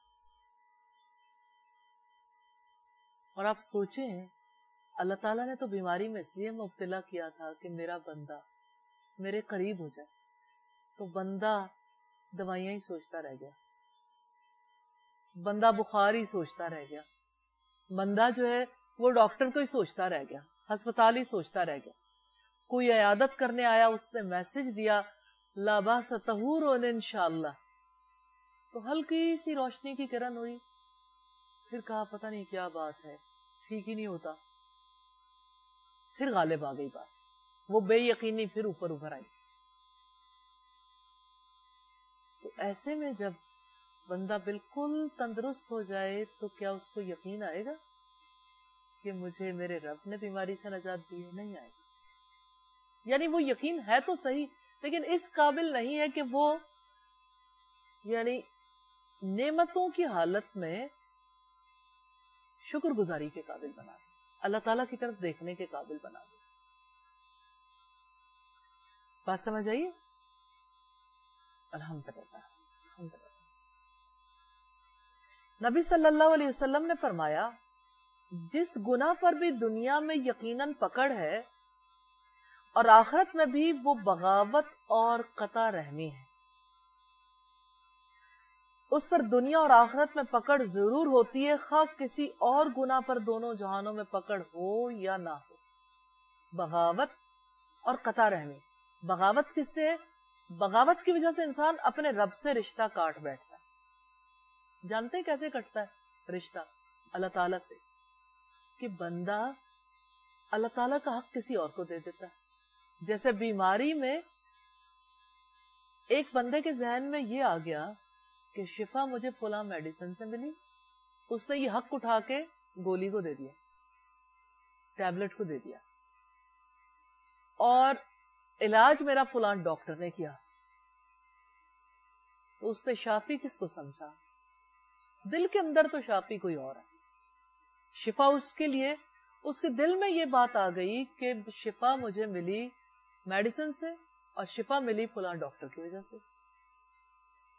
اب جب دل کے اندر آ گئی وہ رہ گئی. اب فیز آؤٹ ہو گئے نا، ایک اور فیز ہے. اس فیز میں جا کے پتا چلا کہ اللہ سے رشتہ کٹ چکا ہے، کیونکہ اللہ تعالیٰ نے تو اس سچویشن میں اس لیے ڈالا تھا کہ اللہ تعالیٰ سے رشتہ مضبوط ہو جائے. تو یہاں رب العزت نے فرمایا اذا ہم یبغون فی الارض، کہ وہ زمین میں سرکشی کرتے ہیں. دراصل سر تو اللہ کے آگے اٹھایا تھا نا، لیکن پھر زمین میں بھی سرکشی کے کام کرتے ہیں. یعنی وہ شرک جو دل کے اندر آ گیا وہ زندگی میں بھی آ گیا. انسان پھر اسی شرک کی تبلیغ کرتا ہے، وہی چیز دوسروں کے سامنے رکھتا ہے. تو حق تو یہ تھا کہ وہ اللہ تعالیٰ کی دی ہوئی آسانیوں اور نعمتوں میں بھی اپنے آپ کو خالص کرتے، جیسے انہوں نے سختیوں میں اپنی عبادت کو اللہ کے لیے خالص کیا تھا. تو جو کوئی اخلاص کے بعد بغاوت کا رویہ اختیار کرتا ہے، اس کی سرکشی اور بغاوت کا وبال اسی پر پڑتا ہے. یہاں سوال یہ پیدا ہوتا ہے کہ اللہ تعالیٰ سے بغاوت کیا ہے؟ اللہ تعالیٰ سے بغاوت سے مراد اللہ تعالیٰ کی قدرت اور اختیار کو تسلیم نہ کرنا. تو موقع پہ نہیں تسلیم کرتا، زبانی تو جتنا مرضی سن لیں، پوری کہانیاں سنا دے گا، لیکن دل میں نہیں ہے، دل میں کچھ اور بسا ہوا. یقین کی صورت میں وہ بات نہیں آتی کہ اللہ تعالیٰ شفا دینے پر قادر ہے. یہ یقین جس کو آتا ہے وہ تو کہتا ہے وَإِذَا مَرِضْتُ فَهُوَ يَشْفِينِ، جب میں بیمار ہوتا ہے وہ مجھے شفا دیتا ہے، وہ اس کے ہاتھ میں، اس لیے وہ اس سے دعا کرتا ہے. وہ اگر سبب بھی اختیار کرتا ہے تو اس کے دل کو یقین ہوتا ہے یہ سبب اللہ نے پیدا کیا، یہ اللہ تعالیٰ کا دیا ہوا راستہ ہے. دوسری بغاوت ہے اللہ تعالیٰ کے احکامات نہ ماننا، اور تیسری اللہ تعالیٰ کی شریعت اور قانون کو نہ ماننا. تو انسان اللہ تعالیٰ کا باغی کیسے ہو جاتا ہے؟ انسان جب اپنے آپ کو محفوظ سمجھتا ہے اور یہ سوچتا ہے کہ کوئی میرا کچھ نہیں بگاڑ سکتا اور یہ کہ میرا معاملہ بالکل درست ہے، تو اسے کسی کی مدد کی ضرورت محسوس نہیں ہوتی، پھر انسان منمانی کرنے لگتا ہے، حتیٰ کہ اللہ تعالیٰ کے سامنے سرکشی کا رویہ اختیار کرنے پر بھی اسے کوئی تکلیف نہیں ہوتی۔ تو آپ دیکھیں کہ کہاں پر انسان سمجھتا ہے کہ میرا معاملہ بالکل درست ہے؟ ہر جگہ ہر کوئی یہ سمجھتا ہے کہ ہاں میں بالکل ٹھیک ہوں، مجھے پتا ہے، مجھے سمجھ ہے۔ اپنے سارے ظاہری کاموں کو دیکھ کے انسان کو لگتا ہے سب ٹھیک ہے۔ اب آپ دیکھیں کہ آپ کو ماشاءاللہ کتنا عرصہ ہو گیا قرآن پڑھتے ہوئے، 11ویں پارے پر ہیں آپ، تو اللہ تعالیٰ کے کلام کا اتنا کثیر حصہ پڑھنے کے بعد آپ نے فیل کیا کہ یہ بات سمجھ نہیں آتی کہ غور و فکر کیسے کرتے ہیں، تو آئیڈینٹیفائی کر لیا، یہ بہت بڑی بات ہے، الحمدللہ یہ اللہ کی رحمت ہے۔ دوسری بات آپ نے یہ فیل کی کہ یعنی یہاں پہ بیٹھے ہوئے کہ ہم اشیاء کے ظاہر کو دیکھتے ہیں، پیچھے جھانک کے نہیں دیکھتے اصل کون ہے، تو ظاہر پر ہماری نظریں لگ جاتی ہیں تو پیچھے والے سے رشتہ کٹ جاتا ہے۔ یہ بغاوت حد سے بڑھ گئے نا، رشتہ تو اس سے تھا، اس کا رشتہ یاد ہی نہ رہا، بھول گئے، اور بھولنے کی وجہ سے جب اللہ تعالیٰ نجات دے دیتے ہیں پھر بالکل ہی ذہن سے نکل جاتا ہے، کیونکہ وہ سچویشن جس میں یاد رہنا تھا وہ اس سچویشن سے ویسے ہی نکل آئے۔ تو اللہ تعالیٰ نے انسان کی بغاوت اور سرکشی پر ضرب لگائی ہے کہ تمہاری بغاوت اور سرکشی تمہارے اپنے خلاف پڑے گی، تمہاری بغاوت تمہیں برے انجام تک پہنچا کر رہے گی۔ وہ وقت آئے گا جب تم رب کی طرف لوٹائے جاؤ گے، پھر وہ تمہیں بتا دے گا کہ تم کیا کر کے آئے۔ تو انسان اللہ کا نافرمان یوں ہی نہیں بن جاتا، پہلے دل نافرمان ہوتا ہے، پہلے انسان کی عقل نافرمان ہوتی ہے، پھر اس کا عمل بھی نافرمانی والا ہو جاتا ہے، کیونکہ دل کے اندر سے یقین اٹھتا ہے، یقین نہیں آتا نا، تو اس کی وجہ سے انسان کا عمل کرنے کو دل بھی نہیں چاہتا۔ اگر آپ سادہ سی مثال دیکھنا چاہیں تو نماز کی مثال ہے۔ ہماری سوسائٹی میں مساجد ویران کیوں ہے؟ بغاوت، سرکشی۔ یہ بغاوت آتی کیسے ہے؟ عقل کی وجہ سے۔ عقل سیدھی کیوں نہیں ہے؟ کیونکہ اللہ تعالیٰ اپنی وحی سے جس طرح سے سکھاتے ہیں ویسے سیکھنا نہیں چاہتے، اور کوئی اور بتانے والا نہیں ہے، اس لیے اپنی مرضی سے سوچتے ہیں، مرضی کی زندگی گزارتے۔ تو ظاہر اللہ تعالیٰ کے احکامات میں پھر مرضی پوری نہیں ہوتی، اس لیے نافرمانی کر جاتے۔ اصل بدلنے کی ضرورت ہے اندر کی دنیا کو، کیونکہ یقین کا تعلق تو قلب سے، اخلاص کا تعلق تو قلب سے ہے۔ اللہ کے لیے خالص کرنا ہے نا، تو اس طرح ہر مقام پر اللہ تعالیٰ کے لیے خود کو خالص کرنا ہے انشاءاللہ۔ پھر فرمایا یا ایھا الناس انما بغیکم علی انفسکم متاع الحیات الدنیا، اے لوگو یقیناً تمہاری سرکشی تمہارے اپنے ہی خلاف ہے۔ اللہ تعالیٰ نے کسی بھی دور اور مقام کے انسانوں کو مخاطب کیا جنہوں نے سرکشی اختیار کی کہ تمہاری سرکشی تمہارے اپنے ہی خلاف ہے۔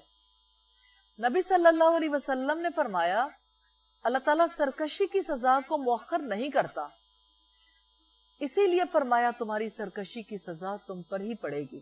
یہ ابن ابی حاتم کی روایت ہے۔ دنیا کی زندگی کا فائدہ اٹھا لو، یعنی اللہ سے سرکشی اور بغاوت اور اس کے لیے اخلاص سے دور بھاگنے میں ان کی غرض و غایت یہ ہے کہ وہ دنیا کے چند ٹکڑے اور اس کا مال و جاہ اور معمولی سے فوائد حاصل ہوں جو بہت جلد ختم ہو جائیں گے، سب کچھ ہاتھوں سے نکل جائے گا اور تم اسے چھوڑ کر یہاں سے کوچ کر جاؤ گے۔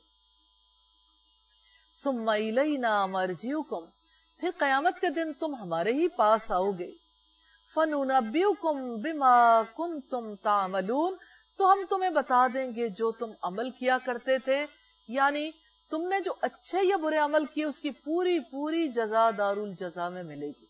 یہ عصرت تفاسیر کی روایت، اور تفسیر سعدی میں ہے کہ اس آیت کریمہ میں ان لوگوں کے ان کے اپنے اعمال پر جمے رہنے سے ڈرایا گیا ہے، یعنی یہ طریقہ کار مت اختیار کرو کہ آپ سوچنا چھوڑ دو، آپ اپنے معاملات میں کانشیسنس چھوڑ دو اور جو دل میں آئے اس کو بسا رہنے دو اور جو جی چاہے کرتے چلے جاؤ۔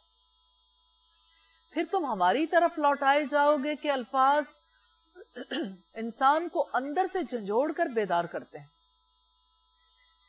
وہ کانپ جاتا ہے اور اپنے آپ کو اللہ کی باتوں کا اقرار کرنے پر مجبور پاتا ہے۔ تو اللہ تعالیٰ نے دنیا میں گم ہو جانے والوں پر دنیا کی حقیقت واضح کی کہ دنیا کی زندگی کا سامان بہت کم ہے۔ اللہ تعالیٰ نے فرمایا کہ پھر تم اللہ کی طرف لوٹائے جاؤ گے تو فیصلہ کر لو کہ مختصر زندگی کے لیے ہمیشہ کی زندگی کو قربان کرنا کیسا ہے۔ ایسے موڑ پہ لا کے رب العزت نے اختیار دے دیا کہ اب فیصلہ کرو کہ جانا تو رب کے پاس، اور رب نے اعمال کی جزا دینی، اور یہ دیکھ لو کہ بغاوت کی سزا، سرکشی کا وبال تو تم پر ہی پڑے گا۔ قبول ہے؟ اگر قبول ہے تو سرکشی کرتے رہو، اگر نہیں قبول تو سرکشی چھوڑ دو۔ یہ ہے اللہ کی وحی، کیسے اللہ رب العزت پیار سے، محبت سے، ہر طریقے سے ہمیں جھنجھوڑتے ہیں کہ رشتہ مت کاٹو، اپنے دل میں اپنے رب کے سوا کسی کو نہ بساؤ، اسی کو مسبب الاسباب مانو، اسی پر توکل کرو، وہ نجات دینے والا ہے، وہی انعامات بھی دیتا ہے، وہی آزمائشوں میں بھی مبتلا کرتا ہے، اس لیے کہ وہی مالک ہے، وہی اختیار رکھتا ہے، وہ ہر چیز کا مالک ہے، اس کو مالک مان لیں، اس لیے کہ مالک کے سامنے ہم نے اپنے اعمال کی جسٹیفیکیشن دینی ہے۔ اور آپ دیکھیں کہ آپ جب کہتے ہیں نا ایاک نعبد و ایاک نستعین اہدنا الصراط المستقیم، تو اس سے پہلے آپ کہتے ہیں مالک یوم الدین۔ جب تک مالک یوم الدین ہونے کی سمجھ نہیں آتی تو اگلا معاملہ بھی نہیں ہوتا۔ جس یقین میں پختگی ہے سورہ الفاتحہ سے دیکھیں، بسم اللہ، اللہ کے نام سے، الرحمن، یقین کے لیے پہلی چیز رب العزت نے دی ہے، وسیع رحمت والا، الرحیم، نہایت رحم والا، وہ جو رب العالمین ہے، وہ جو رحمان اور رحیم ہے، وہی مالک یوم الدین، اسی کی ہم غلامی کرتے ہیں، اسی سے مدد چاہتے ہیں، اسی سے دعا کرتے ہیں کہ یا اللہ یہ یقین نصیب کر دینا کہ تو ہی مصیبتوں میں نجات دیتا ہے، اور یا اللہ خوشی اور غم میں ہمارے دلوں کو اپنے سے جوڑے رکھنا۔ آیت نمبر 24 ہے، انما مثل الحیات الدنیا کماء انزلناه من السماء فاختلط به نبات الارض مما يأكل الناس والانعام حتى اذا اخذت الارض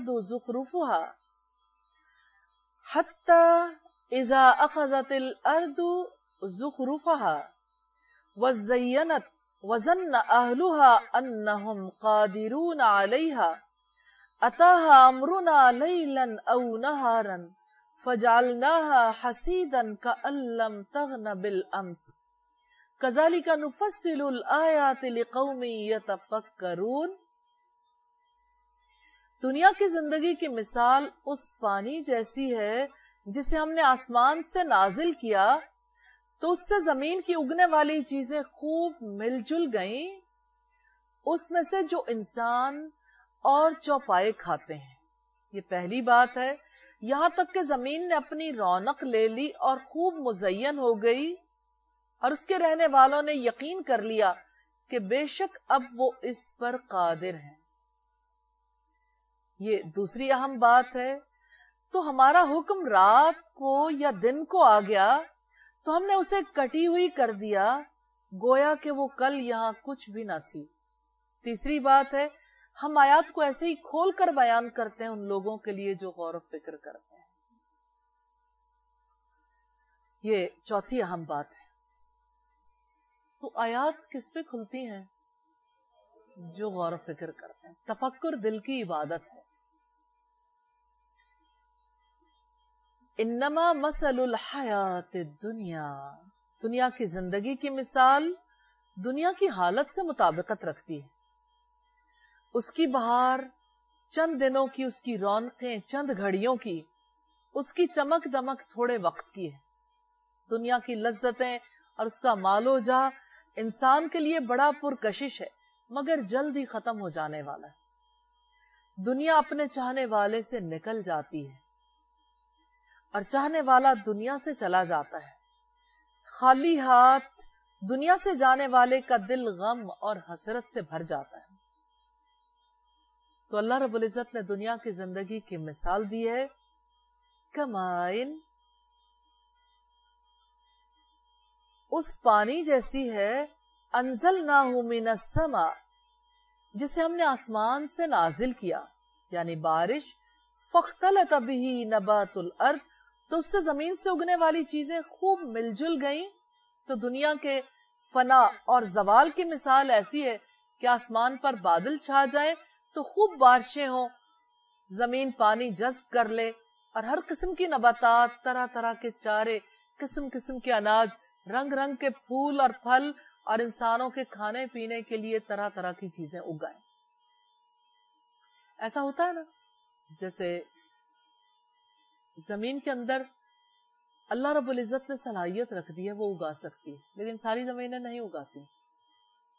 تو جو اگانے والی زمین ہے وہ پانی اپنے اندر جذب کر لیتی، پھر جب اس میں بیج ڈالا جاتا ہے تو جہاں پہ انار کا بیج ہوتا ہے وہاں انار اگتے ہیں، جہاں گندم کا بیج ہوتا ہے وہاں گندم اگتی ہے، جہاں کسی اور چیز کا بیج ہے وہاں وہ چیز اگاتی ہے۔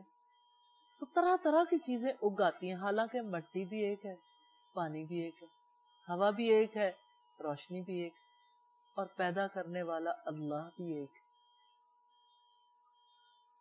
تو دنیا کی زندگی کی مثال ہے کیسے جب رنگا رنگ پھول ہے، طرح طرح کے پھل ہے، کتنے ذائقے، کتنی مٹھاس، کتنی کھٹائی، کتنا نمکین ذائقہ کسی چیز کا، تو اتنے ذائقے، سب کچھ ملا جلا ہے دنیا میں۔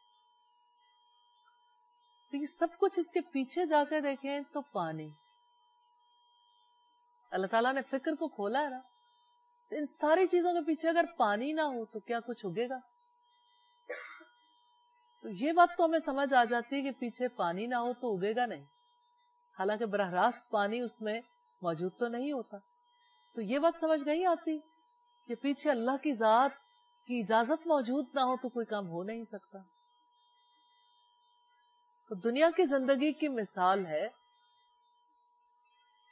اس مثال میں رب العزت نے فرمایا مما یأکل الناس، اس میں سے جو انسان کھاتے ہیں، غلے، پھل، سبزیاں، اناج وغیرہ، والانعام، اور چوپائے، یعنی مختلف قسم کے چارے وغیرہ جو چوپائے کھاتے ہیں، حتی اذا اخذت الارض زخرفها وزینت، یہاں تک کہ زمین نے اپنی رونق لے لی اور خوب مزین ہو گئی، یعنی اس کا منظر کتنا خوبصورت ہو جاتا ہے۔ آپ چاہے کوئی کھیت دیکھیں دور دراز تک، جب کپاس کا موسم آتا ہے سفید چادر بچھ جاتی، جب گندم کا موسم آتا ہے سنہرا ریشہ، سنہرے خوشے ہر طرف پھیلے ہوئے نظر آتے ہیں۔ جس وقت سرسوں کا موسم آتا ہے تو ہر چیز پیلی پیلی نظر آتی ہے۔ इसी तरह से सूरजमुखी के खेत में अगर देखें तो उस खेत का मंजर बिल्कुल और अगर आप फूलों को देखें किसी जगह पे कितने रंगों के, और अगर आप बागों को देखें तो कितनी तरह के फल, आम के बाग में आम, अनार के बाग में अनार, ऑरेंजेस के बाग में ऑरेंजेस, इतनी तरह की चीजें अल्लाह रब्बुल इज्जत ने हमारे सामने बयान किए हैं कि देखो इतना कुछ तुम्हें नजर आता है। जमीन खूबसूरत लिबास पहन लेती है तो देखने वालों के लिए खुश मंजर, गम हल्का करने वालों के लिए तफरीह का जरिया, और बसीरत हासिल करने वालों के लिए एक निशानी बन जाती। तब आप अजीब नजारा देखते हो जिसमें सब्जा, जर्द और सफेद रंग दिखाई देंगे। ये तफसीर सादी की रिवायत। वज़न्न अहलुहा अन्नहुम कादिरून अलैहा, और उसके रहने वालों ने यकीन कर लिया कि बेशक वो अब उस पर कादिर है। यानी जमीन के मालिक समझने लगते हैं कि अब के खूब पैदावार होगी जिससे वो नफा उठाएंगे, क्योंकि हरियाली बहुत है। तो बिलीव किस पे है? उगाओ पे, कि फसल बहुत अच्छी हुई, फल बहुत अच्छा आएगा। इस बार तो गंदम रिकॉर्ड बीट कर देगी, इस बार तो कपास बहुत अच्छी है, इस बार तो कपास का क्या ही बात है। हमारा पाकिस्तान का बहुत बड़ा बिजनेस है कपास से मुताल्लिक, जिनिंग का, स्पिनिंग का, धागे का, कपड़े का, तो इस बार तो खूब बिजनेस होगा। और जब बाग अपने पूरे उरूज पर होते हैं तो लोग कहते हैं क्या बात है, इस दफा फलों से बहुत मुनाफा होगा। फिर उसमें उनका बिलीव किस पे होता है? कपास के फूलों पे, गंदम के खोशों पे, और आम के दरख्तों के आम पे। देखते वो क्या है? फिर पीछे कब कुदरत का हाथ देखते हैं, अल्लाह रब्बुल इज्जत का हाथ। तो रब्बुल इज्जत कहते हैं ऐसे इंसान जाहिर में खो जाता है, क्योंकि लोग समझने लगते हैं, लोग ये समझने लगते हैं कि दुनिया हमेशा उनके पास रहेगी, यानी ये हालात कभी नहीं बदलेंगे, हमारा कंट्रोल है, आखिर हमने बीज डाला, आखिर हमने मेहनत की है, इतने स्प्रेस किए, और अब मेरी फसल है, मैंने इस बार बड़ी मेहनत की है। तो जब कोई ये समझता है कि दुनिया हमेशा मेरे पास रहेगी, तो जानते हैं उसका नतीजा क्या निकलता है? नतीजा क्या निकलता है? इंसान अपनी मर्जी करने लगता है। वो समझता है कि मेरा ही इरादा है, फैसला मैंने ही करना है। फिर ऐसे में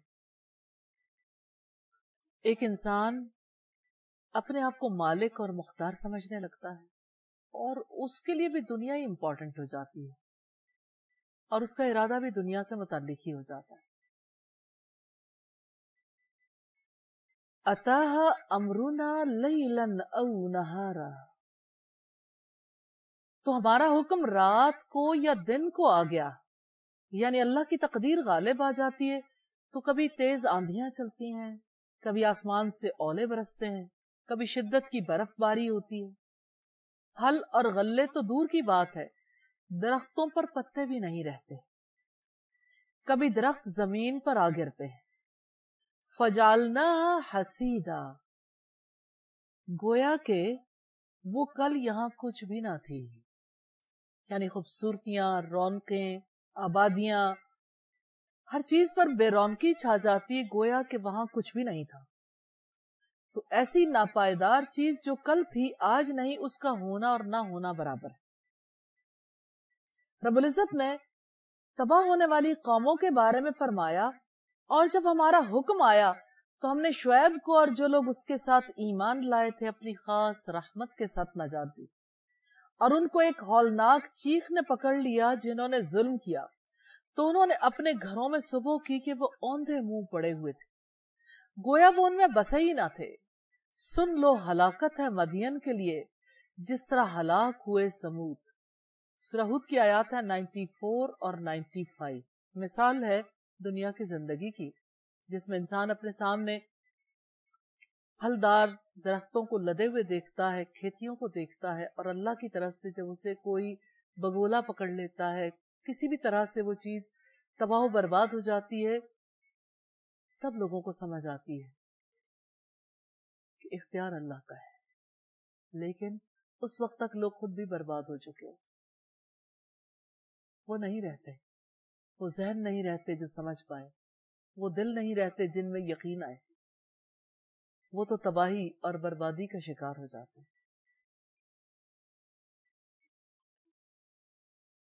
کذالک نفصل الآیات لقوم یتفکرون، ہم آیات کو ایسے ہی کھول کر بیان کرتے ہیں، یعنی مثالیں بیان کر کے واضح کرتے ہیں۔ لقوم یتفکرون، ان لوگوں کے لیے جو غور و فکر کرتے ہیں، یعنی جو ان کاموں میں غور و فکر کرتے ہیں جو انہیں فائدہ دیتے ہیں، جو اپنے فکر کو درست استعمال کرتے ہیں، وہی مثالوں سے سبق حاصل کرتے ہیں۔ غافل انسان تو اللہ کی آیات سے منہ پھیر لیتا ہے، ایسے شخص کو آیات نہ فائدہ دیتی ہیں نہ اس کا شک دور کرتی ہیں۔ اللہ تعالیٰ نے کھول کر مثال بیان کی ہے تاکہ لوگ دنیا کی ناپائیداری اور اس کے جلد زائل ہونے کا اندازہ کر کے عبرت حاصل کریں۔ یہ چند روزہ دنیا ایسی ہے جو اس کے پیچھے بھاگتا ہے وہ اس کے آگے بھاگتی ہے، جو اس سے دور بھاگتا ہے یہ اس کے پیچھے پڑ جاتی ہے۔ دنیا ٹھکرانے والوں سے لپٹتی ہے، نفرت کرنے والوں سے چمٹتی ہے اور طلب کرنے والوں سے بھاگتی ہے۔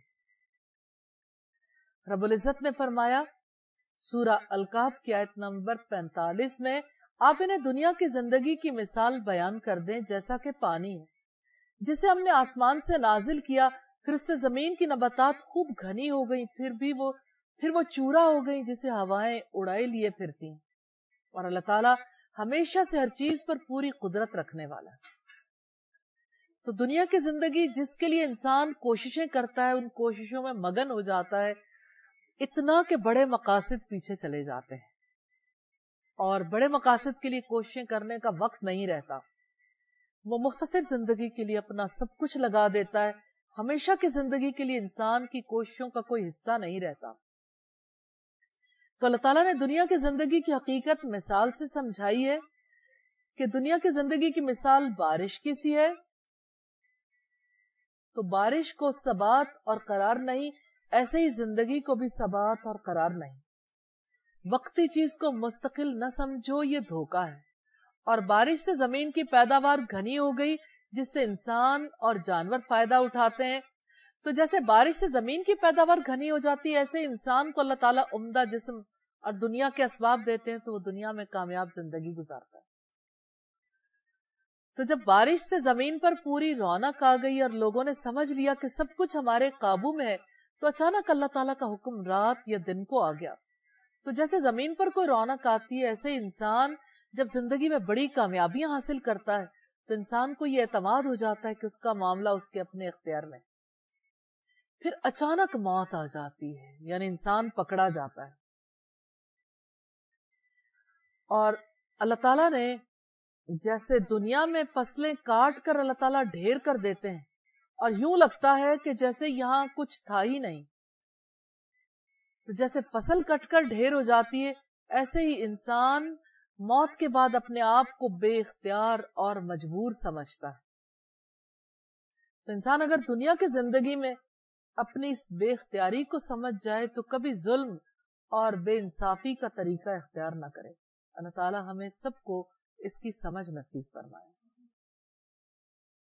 آیت نمبر 25 ہے وَاللَّهُ يَدْعُو إِلَى دَارِ السَّلَامِ وَيَهْدِي مَن يَشَاءُ إِلَى صِرَاطٍ مُسْتَقِيمٍ۔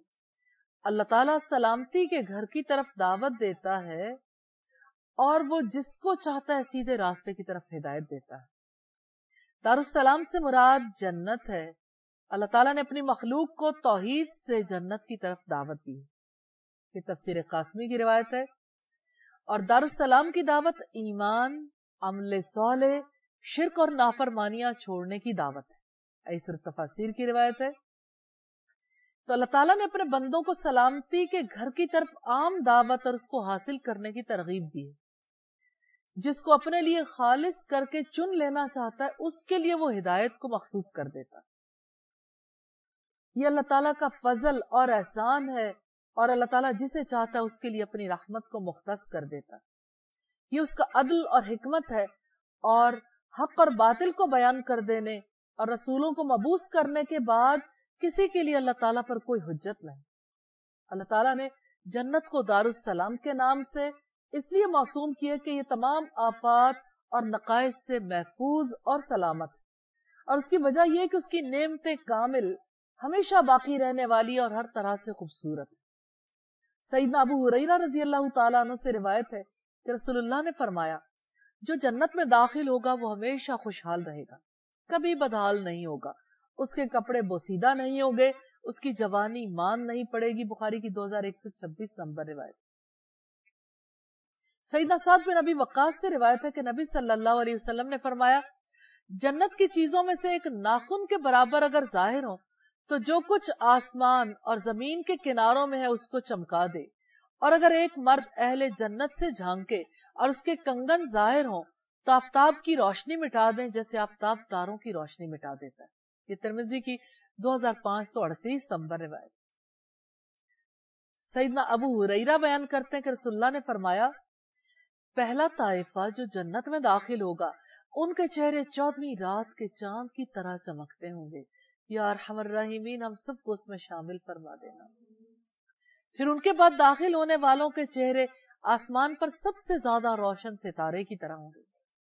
وہ پیشاب کریں گے نہ پخانہ، نہ وہ تھوکیں گے، نہ ناک سنکیں گے، ان کی کنگیاں سونے کی، ان کا پسینہ کستوری کی طرح خوشبودار ہوگا، اور ان کی انگیٹھیوں میں جلانے کے لیے خوشبودار لکڑی ہوگی، ان کی بیویاں موٹی آنکھوں والی حوریں ہوں گی۔ سب جنتی لوگ ایک ہی آدمی کی ساکھ پر اپنے باپ آدم علیہ السلام کی شکل و صورت پر ہوں گے۔ بلندی قد میں وہ 60 ہاتھ ہوں گے جیسے سیدنا آدم علیہ السلام تھے۔ بخاری کی 3327 نمبر روایت۔ ابو موسیٰ بن قیس اپنے دوست سے روایت کرتے ہیں کہ نبی کریم صلی اللہ علیہ وسلم نے فرمایا، مومن کے لیے جنت میں ایک جوفدار موتی کا خیمہ ہوگا، آپ لیں گے،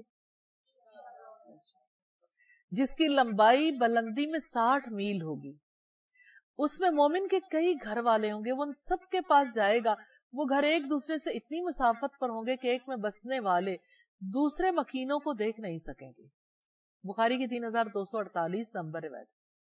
سیدنا انس سے روایت ہے کہ رسول اللہ نے فرمایا، جنت میں ایک بازار ہوگا، لوگ ہر جمعے کو وہاں آیا کریں گے، اس میں ڈھیروں کستوری ہوگی، بس شمال سے ایک ہوا چلے گی جو ان کے چہروں اور کپڑوں میں کستوری کی خوشبو بکھیر دے گی، جس سے ان کے حسن و جمال میں مزید اضافہ ہو جائے گا۔ بس جب وہ اپنے گھروں کی طرف واپس آئیں گے، جبکہ ان کے حسن و جمال میں اضافہ ہو چکا ہوگا، تو ان کے گھر والے کہیں گے، اللہ کی قسم تم تو پہلے سے زیادہ حسین و جمیل لگ رہے، اور وہ کہیں گے، اللہ کی قسم ہمارے بعد تمہارے حسن و جمال میں بھی اضافہ ہوا ہے۔ مسلم کی روایت ہے، والیوم 8 پیج 145 پہ، جس سے پتا چلتا ہے کہ یہ کام جنت کے ہیں، ایک دوسرے کے حسن و جمال پر باتیں کرنا فارغ لوگوں کا کام ہے نا، تو جنت میں جانے والے تو اس طرح کی باتیں کریں گے، لیکن دنیا تو محنت کے لیے، دنیا تو اپنی جنت حاصل کرنے کے لیے۔ اب دیکھیں، جو لوگ دنیا میں بھی کوئی بڑا کام کرنا چاہتے ہیں انہیں بھول جاتا ہے۔ مثال کے طور پر جن دنوں میں ایف ایس سی کے ایگزامز ہوں تو بچوں کی کیا حالت ہوتی ہے، ان دنوں میں وہ پارلر جاتی ہیں بچیاں، یا ان دنوں میں اپنے خوبصورتی کو بہتر بنانے کے لیے کوشش کرتی ہیں۔ تو ایسا نہیں ہے، وہ ہر صورت وقت بچانا چاہتے ہیں۔ تو زندگی کا وقت بہت تھوڑا ہے، اس وقت میں محنت کرنی ہے۔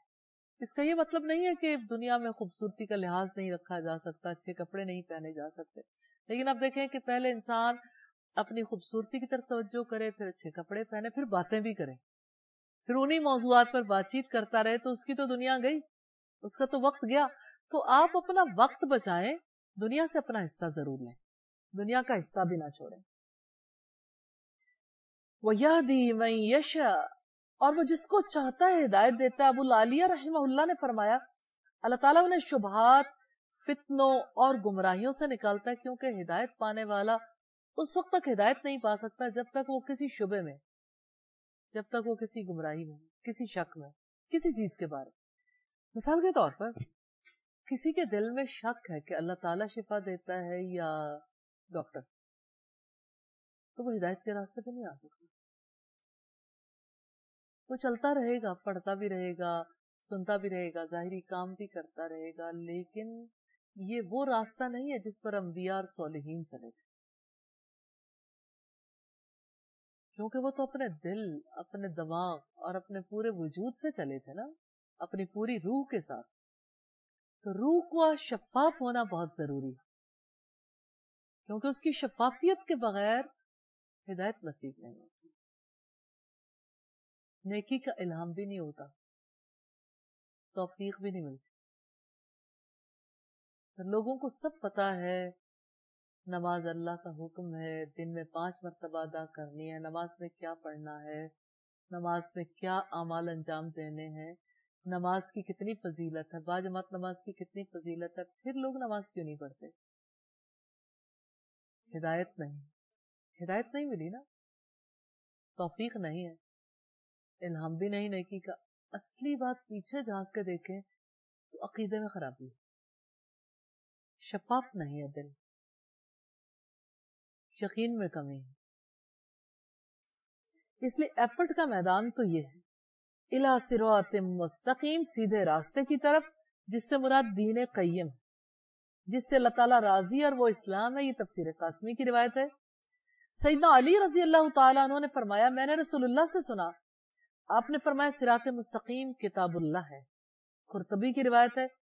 تو اللہ تعالیٰ نے دارالسلام تک پہنچانے کے لیے واضح فرمایا کہ وہ جس کو چاہتا ہے صراط مستقیم یعنی کتاب اللہ، قرآن مجید کے علم، اس کے عمل اور اس کے پیغام کو پہنچانے کا راستہ دکھاتا ہے. نبی صلی اللہ علیہ وسلم نے فرمایا، جو شخص علم کے راستے پر چلتا ہے اللہ تعالیٰ اس کے لیے جنت کا راستہ آسان فرما دیتا ہے. یہ ابو داؤد اور ابن ماجہ کی روایت. تو دنیا کی زندگی کے مقابلے میں اللہ تعالیٰ دارالسلام کی دعوت دیتے ہیں. تو ہمیں کمپیرزن کر کے دیکھنا ہے کہ دنیا کی زندگی اور سلامتی کی زندگی یعنی دارالسلام جنت کی زندگی میں کیا فرق ہے. تو دنیا کی زندگی میں انسان اپنے آپ کو سب کچھ حاصل کر کے بھی دکھ اور غم سے نہیں بچا سکتا، اور سلامتی کے گھر میں دکھ اور غم نہیں ہوگا، اللہ تعالیٰ ہر قسم کے دکھوں سے بچا لے گا. اور دنیا میں ہر خوشی کے ساتھ اندیشہ لگا رہتا ہے، اور سلامتی کے گھر میں خوشیوں کے ساتھ کوئی اندیشہ نہیں ہوگا. اور دنیا کی زندگی میں کامیابی دکھ کی نظر ہو جاتی ہے، اور سلامتی کے گھر میں کامیابی ہمیشہ کی کامیابی ہوگی، کبھی دکھ نہیں آئے گا. اور دنیا کی زندگی میں صحت کے پیچھے بیماری لگ جاتی ہے، سلامتی کے گھر میں کبھی بیماری نہیں آئے گی. اور دنیا کی زندگی میں بڑھاپا انسان کی خوشیوں کو گھن کی طرح چاٹ لیتا ہے، اور سلامتی کے گھر میں کبھی بڑھاپا نہیں آئے گا. اور دنیا کی زندگی ختم ہو جائے گی، سلامتی کے گھر کی زندگی کبھی ختم نہیں ہوگی. اور دنیا کی زندگی میں حسرتیں اور پچھتاوے رہ جاتے ہیں، سلامتی کے گھر کی زندگی میں حسرتیں اور پچھتاوے نہیں ہوں گے. اور دنیا کی زندگی میں انسان جو چاہے سب کچھ نہیں پا سکتا، اور سلامتی کے گھر میں جو چاہیں گے پائیں گے. تو صراط مستقیم جنت کا راستہ ہے، قرآن کا راستہ. جو لوگ قرآن حکیم کو اپنی زندگی کی کتاب سمجھ کر اس پر عمل کرتے ہیں، رسول اللہ کی اتباع کرتے ہیں، وہ صراط مستقیم پر چل کر جنت تک پہنچ جائیں گے. یا اللہ ہمیں بھی ان لوگوں میں شامل فرما لینا.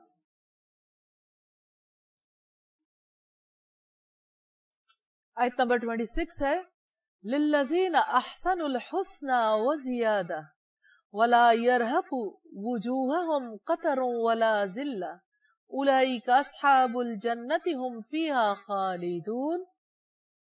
جن لوگوں نے نیکی کی ان کے لیے نہایت اچھا بدلہ ہے اور کچھ مزید ہے، پہلی بات ہے.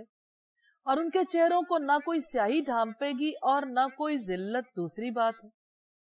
یہی لوگ جنت والے ہیں، وہ اس میں ہمیشہ رہنے والے ہیں، یہ تیسری بات. للذین احسنوا الحسنى، جن لوگوں نے نیکی کی ان کے لیے نہایت اچھا بدلہ ہے. یعنی جس نے دنیا میں ایمان لا کر اخلاص سے نیک اعمال کیے اس کا نیک بدلہ ہے، یعنی جنت. رب العزت نے فرمایا، هل جزاء الاحسان الا الاحسان، نیکی کا بدلہ تو نیکی ہی ہے، یہ سورہ الرحمن کی آیت ہے 60 نمبر پہ. پھر فرمایا من جاء بالحسنۃ فلہ عشر امثالها ومن جاء بالسیئۃ فلا یجزى الا مثلها. یہ سورہ الانعام کی آیت نمبر 160 ہے. جو نیکی لائے گا اس کے لیے اس جیسا 10 گنا ہوگا اور جو برائی لائے گا تو اس کے برابر بدلہ دیا جائے گا. اور جب اللہ تعالیٰ نے اپنے بندوں کو سلامتی کے گھر کی طرف بلایا تو گویا ان نفوس کو ان اعمال کا اشتیاق پیدا ہوا جو ان کو اس گھر میں پہنچانے کے موجب ہیں. جن لوگوں نے خالق کی عبادت میں احسان سے کام لیا، یعنی انہوں نے اللہ تعالیٰ کی عبودیت میں مراقبہ اور خیرخواہی کے ساتھ اس کی عبادت کی اور مقدور بھر اس کی عبودیت کو قائم رکھا اور اپنی استطاعت کے مطابق اللہ کے بندوں سے قولی اور فعلی احسان کے ساتھ پیش آئے، ان کے ساتھ مالی اور بدنی احسانات سے کام لیا، نیکی کا حکم دیا، برائی سے روکا، جاہلوں کو تعلیم دی، روگردانی کرنے والوں کی خیرخواہی کی، نیکی اور احسان کے دیگر تمام پہلوؤں پر عمل کیا. یہی وہ لوگ ہیں جو احسان کے مرتبے پر فائز ہوئے اور انہی کے لیے الحسنہ ہے، یعنی ایسی جنت جو اپنے حسن و جمال میں کامل ہے. یا اللہ ہمیں وہ جنت نصیب فرمانا. سیدنا جبریل علیہ السلام نے نبی صلی اللہ علیہ وسلم سے سوال کیا تھا مل احسان، احسان کیا ہے؟ آپ نے فرمایا احسان یہ ہے کہ تم اللہ کی عبادت اس خشوع و خضوع اور خلوص سے کرو گویا تم اسے دیکھ رہے ہو. اگر یہ حالت نصیب نہ ہو کہ تم اس کو دیکھتے ہو تو یہ خیال رہے کہ وہ ضرور تمہیں دیکھتا ہے. بخاری کی 50 نمبر روایت. وزیادہ اور کچھ مزید ہے. مجاہد رحمہ اللہ نے کہا زیادہ سے مراد مغفرت اور اللہ کی رضامندی. تو دوسرے لوگوں نے کہا وہ زیادہ سے اللہ تعالیٰ کا دیدار مراد ہے. بخاری کی کتاب التفسیر کی روایت. اور زیادہ سے مراد دارالسلام میں اللہ کریم کے چہرے پر نظر ڈالنا ہے. تفسیر قاسمی کی روایت ہے. اور مزید سے مراد اللہ کے چہرے انور کا دیدار، اس کے کلام مبارک کا سماع، اس کی رضا کا فیضان، اس کے قرب کا سرور ہے.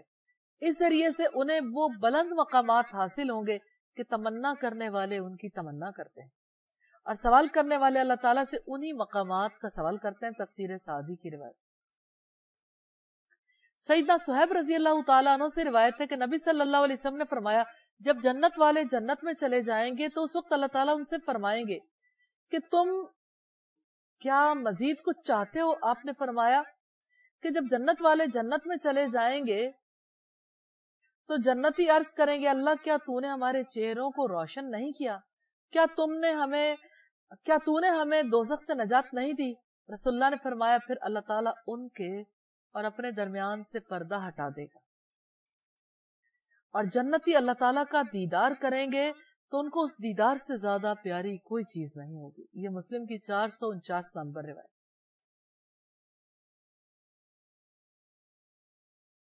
رب العزت نے سورہ القیامہ میں فرمایا وجوہ یومئذ ناظرہ، وجوہ یومئذ ناظرہ الی ربها ناظرہ.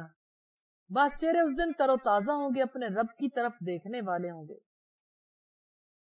اور اسی طرح سورہ المطففین میں فرمایا ان کے چہروں پر نعمت کی تازگی کو تم پہچان لو گے. تو جو شخص دارالسلام میں اپنے رب کا دیدار کرتا ہو اس کا چہرہ کیوں حسین و جمیل اور پر رونق نہ ہوگا. رسول اللہ نے فرمایا کہ ساری امتوں کے درمیان سے میں اپنی امت کو اس طرح پہچان لوں گا کہ ان کے چہرے روشن ہوں گے اور ان کے ہاتھ پاؤں وضو کے اثر سے سفید ہوں گے. مشکات المصابیح کی روایت. وَلَا يَرْحَقُ وُجُوهَهُمْ، اور ان کے چہروں کو نہ ڈھانپے گی یعنی ان پر نہیں چڑھے گی قطرہ کوئی سیاہی، یعنی میدان حشر کی سیاہی جو کافروں کے چہروں پر چھائے گی. دھوئے کی کالک سے ان کے چہرے سیاہ فام ہوں گے. حب دنیا اور شہوات کا سیاہ غبار ان پر چھالے گا. ولا ذلہ، اور نہ کوئی ذلت یعنی ظاہری اور باطنی توہین نہیں ہوگی. میدان حشر میں عزت سے رہیں گے، یعنی انہیں کسی بھی لحاظ سے کسی ناگوار صورتحال کا سامنا نہیں کرنا پڑے گا، کیونکہ جب کوئی ناگوار امر واقع ہوتا ہے تو یہ ناگوار امر اس کے چہرے پر ظاہر ہو جاتا ہے اور چہرہ تغیر اور تکدر کا شکار ہو جاتا ہے. یہ تفسیر سعدی کی روایت. رب العزت نے فرمایا فَبَقَاهُمُ اللَّهُ شَرَّ ذَلِكَ الْيَوْمِ وَلَقَّاهُمْ نَظْرَةً وَسُرُورًا. چنانچہ اللہ تعالیٰ نے اس دن کی مصیبت سے انہیں بچا لیا اور انہیں تازگی اور خوشی عطا فرمائی ہے. یہ سورۃ دہر کی آیت ہے 11 نمبر پر. تو اللہ تعالیٰ سے دعا ہے اپنی رحمت اور فضل و کرم سے ہمیں ان لوگوں میں شامل فرما لے. اولئک اصحاب الجنہ، یہی لوگ جنت والے ہیں جو ایمان لائے، جنہوں نے عمل کیا، جو اللہ تعالیٰ نے اپنا دین بھیجا ہے اس پر انہوں نے عمل کیا، ان کے لیے جنت ہے. ہم فیہا خالدون، وہ اس میں ہمیشہ رہنے والے ہیں، یعنی وہ جنت سے منتقل ہوں گے، نہ اس سے دور ہوں گے اور نہ وہ تبدیل ہوں گے. تو بھلائی اس کے لیے جو لوگ احسان کریں، عقیدہ درست رکھ کر نیک عمل کریں.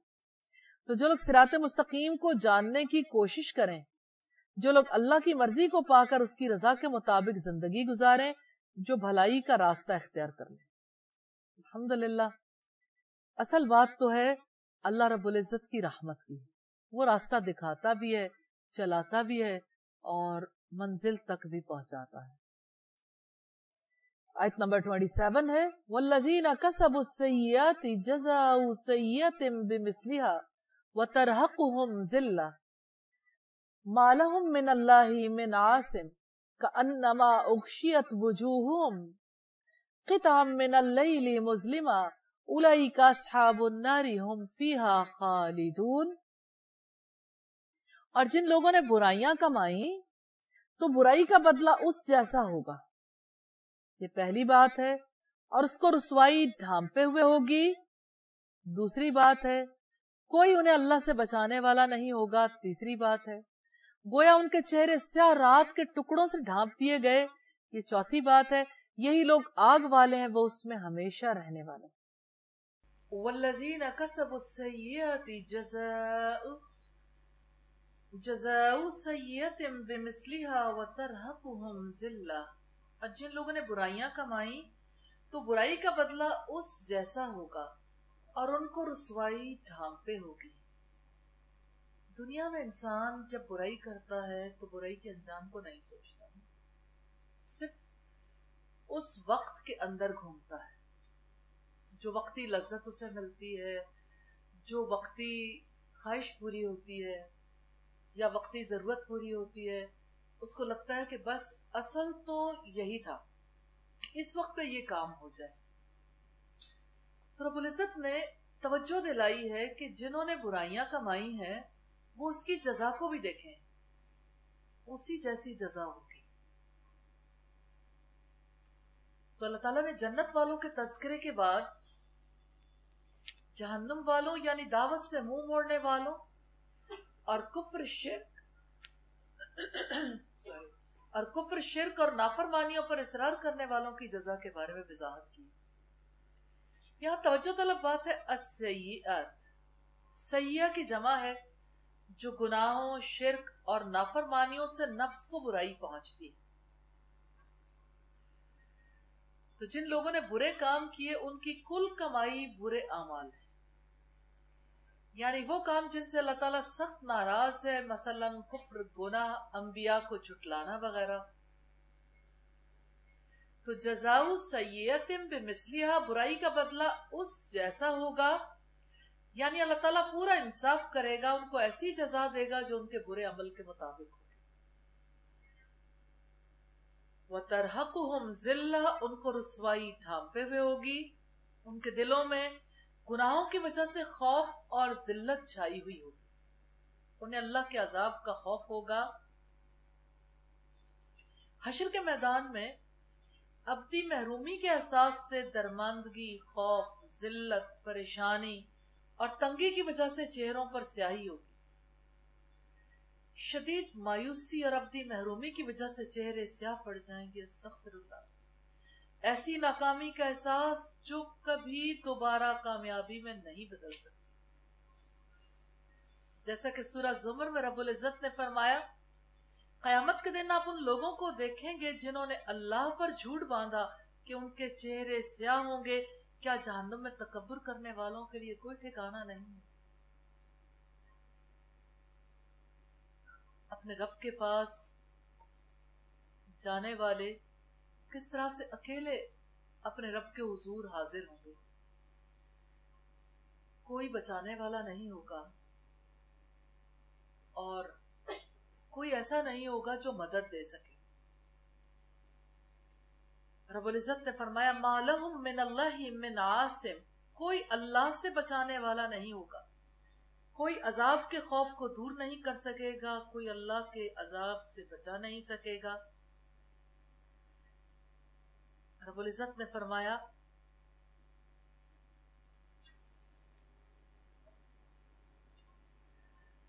سورہ القیامہ کی آیات ہیں یقول الانسان یومئذ این المفر کلا لا وزر الی ربک یومئذ المستقر.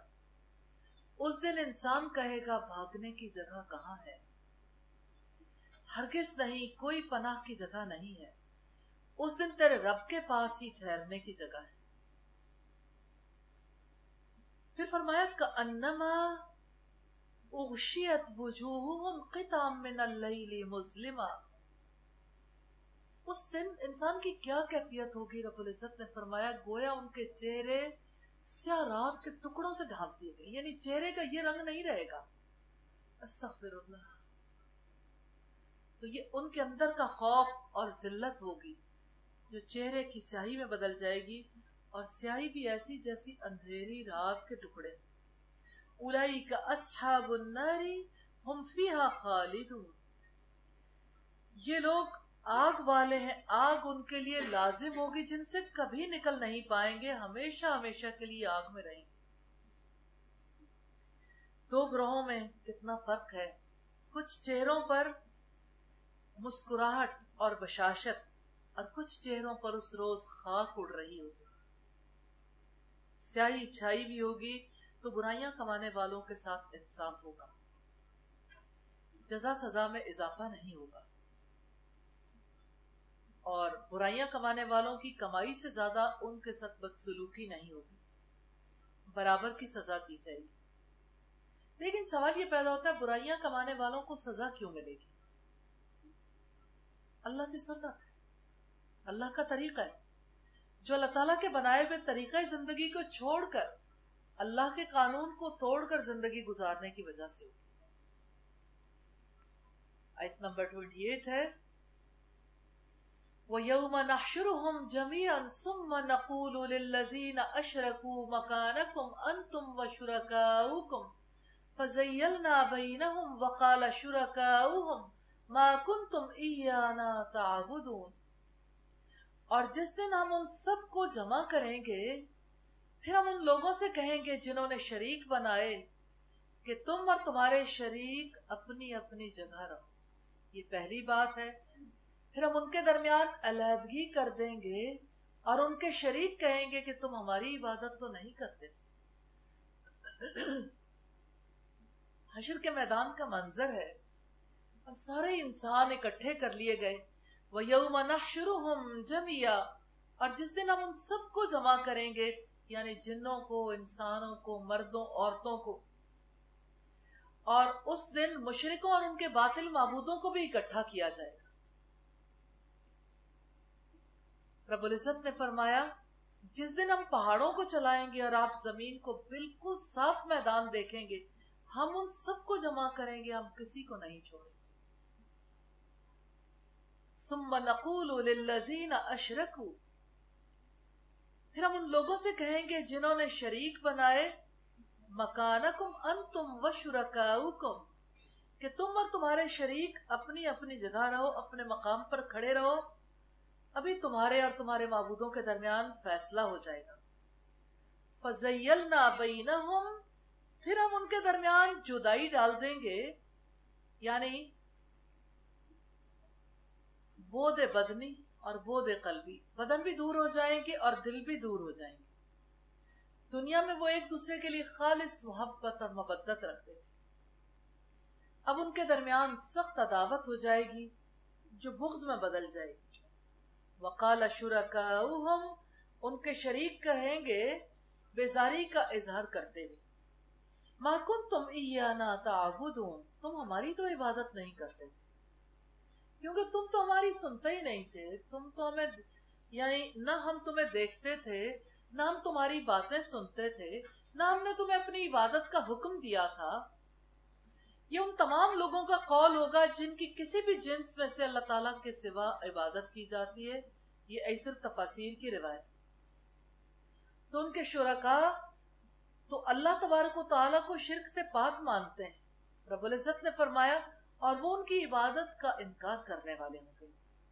یہ سورہ الاحقاف کی آیت نمبر 6۔ سوال یہ پیدا ہوتا ہے کہ انسان شرک کیسے کرتا ہے دنیا کی زندگی میں، کیسے کوئی شرک میں مبتلا ہو جاتا ہے؟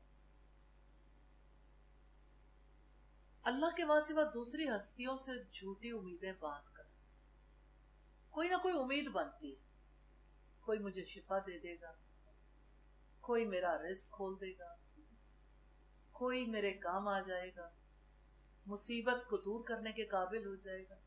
یہ جھوٹی امید ہے۔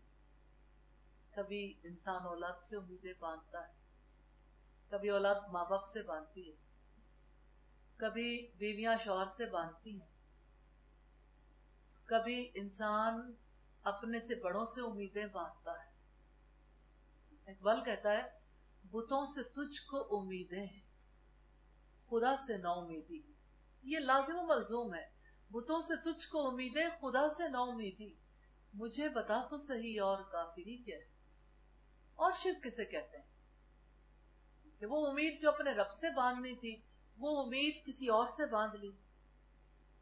اور ہوتا تو انسان کے ساتھ ایسے ہی ہے۔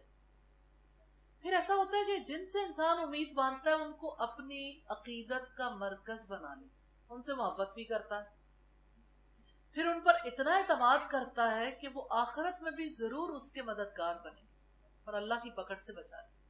یعنی گویا اللہ سے بچانے کے لیے ان کا سہارا تلاش کیا جاتا۔ دنیا کی زندگی میں مشرکوں کا جھوٹ ظاہر کیوں نہیں ہوتا؟ کیونکہ دنیا کی زندگی امتحان ہے۔ انسان کے پاس ایسے مواقع موجود ہوتے ہیں کہ وہ جھوٹے معبودوں کی طرف ہونے والے واقعات کو منسوب کر کے مطمئن ہو جائے۔ حشر کے میدان میں شرک کی حقیقت کھل جائے گی، کیونکہ غیب کا پردہ پھٹ جائے گا۔ فرضی سہارے ایسے غائب ہو جائیں گے گویا کہ تھے ہی نہیں۔ اور حشر کے میدان میں مفروضہ شریک کھڑے ہوں گے، نہ کسی کو چھڑا سکیں گے نہ بچا سکیں گے۔ پھر وہ اپنی عبادت کرنے والوں کی پیروی کا، عبادت کا انکار کر دیں گے۔ جب انہیں روک لیا جائے گا، ان کے درمیان کا پردہ اٹھا دیا جائے گا، آپس میں بات چیت نہیں کر سکیں گے، نہ ان کے پاس کوئی بات رہ جائے گی سوائے اس کے کہ وہ عبادت کرنے والوں کے جرم میں شریک نہیں تھے۔ ہمیں نہ اس کا علم ہے نہ ہمیں اس کا شعور ہے۔ آیت نمبر 29 ہے فَكَفَى بِاللَّهِ شَهِيدًا بَيْنَنَا وَبَيْنَكُمْ إِن كُنَّا عَنْ عِبَادَتِكُمْ لَغَافِلِينَ، اور ہمارے اور تمہارے درمیان اللہ تعالیٰ ہی گواہ کافی ہے۔ یہ پہلی بات ہے، بلا شبہ ہم تمہاری عبادت سے یقیناً بے خبر ہیں۔ فَكَفَى بِاللَّهِ شَهِيدًا بَيْنَنَا وَبَيْنَكُمْ، سو ہمارے اور تمہارے درمیان اللہ تعالیٰ ہی گواہ کافی۔ میدان حشر میں جب بت پرست اپنے بتوں کی پرستش کا اقرار کریں گے اور بت انکار کریں گے، تو اللہ تعالیٰ کو گواہ ٹھہراتے ہوئے کہیں گے کہ ہم نے تمہیں اپنی عبادت کی دعوت نہیں دی تھی، بلکہ تم نے شیطان کی عبادت کی جس نے تمہیں شرک کی طرف بلایا۔ جیسا کہ رب العزت نے فرمایا أَلَمْ أَعْهَدْ إِلَيْكُمْ يَا بَنِي آدَمَ، اے آدم کے بچوں، کیا میں نے تمہیں تاکید نہیں کی تھی اللہ تعبدوا الشیطان، کہ شیطان کی بندگی نہ کرو، انہ لکم عدو مبین، یقیناً وہ تمہارے لیے کھلا دشمن ہے۔ لیکن انسان دنیا کی زندگی میں ماننے کے لیے تیار ہی نہیں ہوتا کہ وہ ابلیس کے راستے پہ چلتا ہے، وہ بھی کسی اور کی بات مانتا ہے۔ ان کننا عن عبادتکم لغافلین، بلا شبہ ہم تمہاری عبادت سے یقیناً بے خبر تھے۔ यहाँ गफलत से मुराद अदम रजा है, यानी हम राजी नहीं थे। इसमें यह दलील है कि वो माबूद शैतान के अलावा हो। और गाफिल होने से मुराद है कि ना हम सुनते थे, ना देखते थे, ना समझते थे, क्योंकि हम जमादात थे और हम में रूह नहीं थी। आयत नंबर 30 है, हुनालिका तबलु कुल्लु नफ्सिन मा अस्लफत वरुद्दू इलल्लाहि मौलाहुमुल हक़ वज़ल्ल अन्हुम मा कानू यफ्तरून। यहाँ हर नफ्स जांच लेगा जो उसने आगे भेजा, और वो अल्लाह ताला की तरफ लौटाए जाएंगे जो उनका हकीकी मालिक है, ये पहली बात है। और उनसे गुम हो जाएगा जो झूठ वो घड़ा करते थे, ये दूसरी बात। हुनालिका, वहां पर यानी मैदान हशर में, हिसाब के वक्त, कयामत के दिन, कुल्लु नफ्सिन, हर नफ्स जांच लेगा, यानी हर शख्स को मालूम हो जाएगा कि उसने कितने अच्छे और बुरे अमल उस दिन के लिए किए, यानी उनके अमाल को जांचा जाएगा, उसके मुताबिक जज़ा सज़ा दी जाएगी। मा अस्लफत, जो उसने आगे भेजा, यानी जो कुछ खुले छुपे छोटे बड़े अमाल उसने आगे भेजे, सबको पता लग जाएगा। रब्बुल इज्जत ने फरमाया यौम तुबलस सराइर, जिस दिन तमाम पोशीदा बातों की जांच पड़ताल की जाएगी, उस दिन इंसान को बताया जाएगा जो कुछ उसने आगे भेजा और जो उसने पीछे छोड़ा। और हकीकत यह कि अपना हिसाब लेने के लिए तो खुद इंसान काफी है। वरुद्दू इलल्लाहि मौलाहुमुल हक़, और वो अल्लाह की तरफ लौटाए जाएंगे, यानी इस तरह वो अपने आप को अपने मालिक, अपने मौला के सामने पाएंगे जो उनका हकीकी माबूद। मौलाहुम यानी उनका रब, और अल हक उसकी सिफत है, यानी वो जो सच्ची रुबूबियत वाला है। ये फतुल कदीर की रिवायत। वज़ल्ला अन्हुम मा कानू यफ्तरून, और उनसे गुम हो जाएगा जो वो झूठ घड़ा करते थे, यानी झूठे माबूद जो घड़े थे वो गुम हो जाएंगे, शिर्क की हकीकत वाज़ेह हो जाएगी। अस्तग़फिरुल्लाह। इस रुकू का मौजू था दुनियावी जिंदगी की हकीकी कीमत, और इसके 5 मेन पॉइंट्स हैं। मुसीबत के बाद आसानी पर इंसान का तर्ज अमल, इंसान को तंबीह, दुनियावी जिंदगी की हकीकी कीमत, हशर के मैदान में, और ताल्लुक बिल्लाह जिसको देखेंगे अपने जायजे में। हम क्या करें? ताल्लुक बिल्लाह के मैसेजेस 5 लोगों को देने हैं इंशाल्लाह। अपना जायजा लेना है, क्या मेरे दिल को यकीन है? ये है बात गौर फिक्र वाली। आप ताल्लुक बिल्लाह की बात को अकेले में तन्हाई में सोचें कि मुसीबत के बाद अल्लाह ताला ही रहमत करते हैं, क्या मेरे दिल को यकीन है? मुसीबत का मौका याद करके देखें क्या तर्ज अमल था, और क्या मेरे दिल को यकीन है अल्लाह ताला अपनी चाल में तेज है, वो खुशकी और तरी में चलाता है, और वो बता देंगे क्या कुछ करके आए, और अल्लाह ही गारत करके रख देने वाला है, और वो दारुस्सलाम की तरफ दावत देता है, जिसको चाहता है सीधा रास्ता दिखाता है। और हशर के मैदान में अल्लाह से बचाने वाला कोई ना होगा। अपने हकीकी मालिक की तरफ सब फेर दिए जाएंगे, सबको अल्लाह ताला अपनी अदालत में इकट्ठा करेंगे, और अल्लाह ही की गवाही काफी है। अल्लाह ताला हमें गौर फिक्र करने की भी तौफीक दे, और हमारे दिलों के अंदर अपनी जात का ऐसा सच्चा यकीन डाल दे जिसकी वजह से हम दुनिया में सिर्फ उसकी खुशी के लिए जिएं। हमारी जिंदगी, हमारी कुर्बानी, हमारा जीना, हमारा मरना, हमारा सब कुछ अल्लाह रब्बुल आलमीन के लिए हो जाए। मकसद जिंदगी की बात है अल्लाह ताला के लिए दीन को खालिस करना। अल्लाह हमारा रब है, हम देख चुके। रसूलुल्लाह हमारे रहनुमा है। रसूलुल्लाह ने अल्लाह के लिए दीन को खालिस करके उसको पुकारने की हकीकत को वाज़ेह किया, और अल्लाह की रहमत पाकर अल्लाह की आयात में हीले बनाने की हकीकत वाज़ेह की, और जमीन में नाहक बगावत करने की हकीकत वाज़ेह की, एहसान करना सिखाया, अल्लाह की आयात में गौर फिक्र करना सिखाया। अंजाम की बात है, जिन लोगों ने नेक रवैया रखा उनके लिए भलाई है और मजीद भी, और उनके चेहरों पर रूह स्याही न छाएगी और न जिल्लत। यही लोग जन्नत वाले हैं, वो उसमें हमेशा रहने वाले हैं। اور جن لوگوں نے برائیاں کمائی ہیں ان پر رسوائی چھائی ہوئی ہوگی، کوئی انہیں اللہ سے بچانے والا نہیں ہوگا، یہ لوگ دوزخ والے ہیں، وہ اس میں ہمیشہ رہنے والے۔ یہ غور و فکر کے مقام ہے، کیونکہ آپ جب تنہائی میں بیٹھ کے سوچتے ہو تو یقین آپ کے دل کے اندر اترتا ہے اللہ کی توفیق سے۔ کامیاب لوگوں کے رویے اللہ کے لیے دین کو خالص کرتے ہوئے اسے پکارنا، شکر گزار ہونا، اللہ تعالیٰ کی آیات میں غور و فکر کرنا، احسان کرنا۔ ناکام لوگوں کے رویے اللہ کی رحمت پا کر اللہ کی آیات میں ہیلے کرنا، زمین میں ناحق بغاوت کرنا، سرکشی کرنا، برائیاں کمانا، شرک کرنا، جھوٹ گھڑنا۔ آؤ کچھ کر لیں، اللہ کے لیے دین کو خالص کرنا انشاءاللہ۔ منزل ہے کہاں تیری؟ کیا میں نے اللہ کے لیے دین کو خالص کرنے کی حقیقت کو سمجھنے کا ارادہ کر لیا ہے؟ کیا میں نے زمین میں ناحق بغاوت کرنے کی حقیقت کو سمجھنے کا ارادہ کر لیا ہے؟ کیا میں نے احسان کا رویہ اپنانے کا ارادہ کر لیا ہے؟ کیا میں نے اللہ کی آیات میں غور و فکر کرنا سیکھنے کا ارادہ کر لیا ہے؟ اللہ تعالیٰ ہمیں اچھے ارادے کرنے کی بھی توفیق دے اور ہمیں عمل کرنے والوں میں شامل فرمائے۔ سبحانک اللہم و بحمدک نشہد ان لا الہ الا انت نستغفرک۔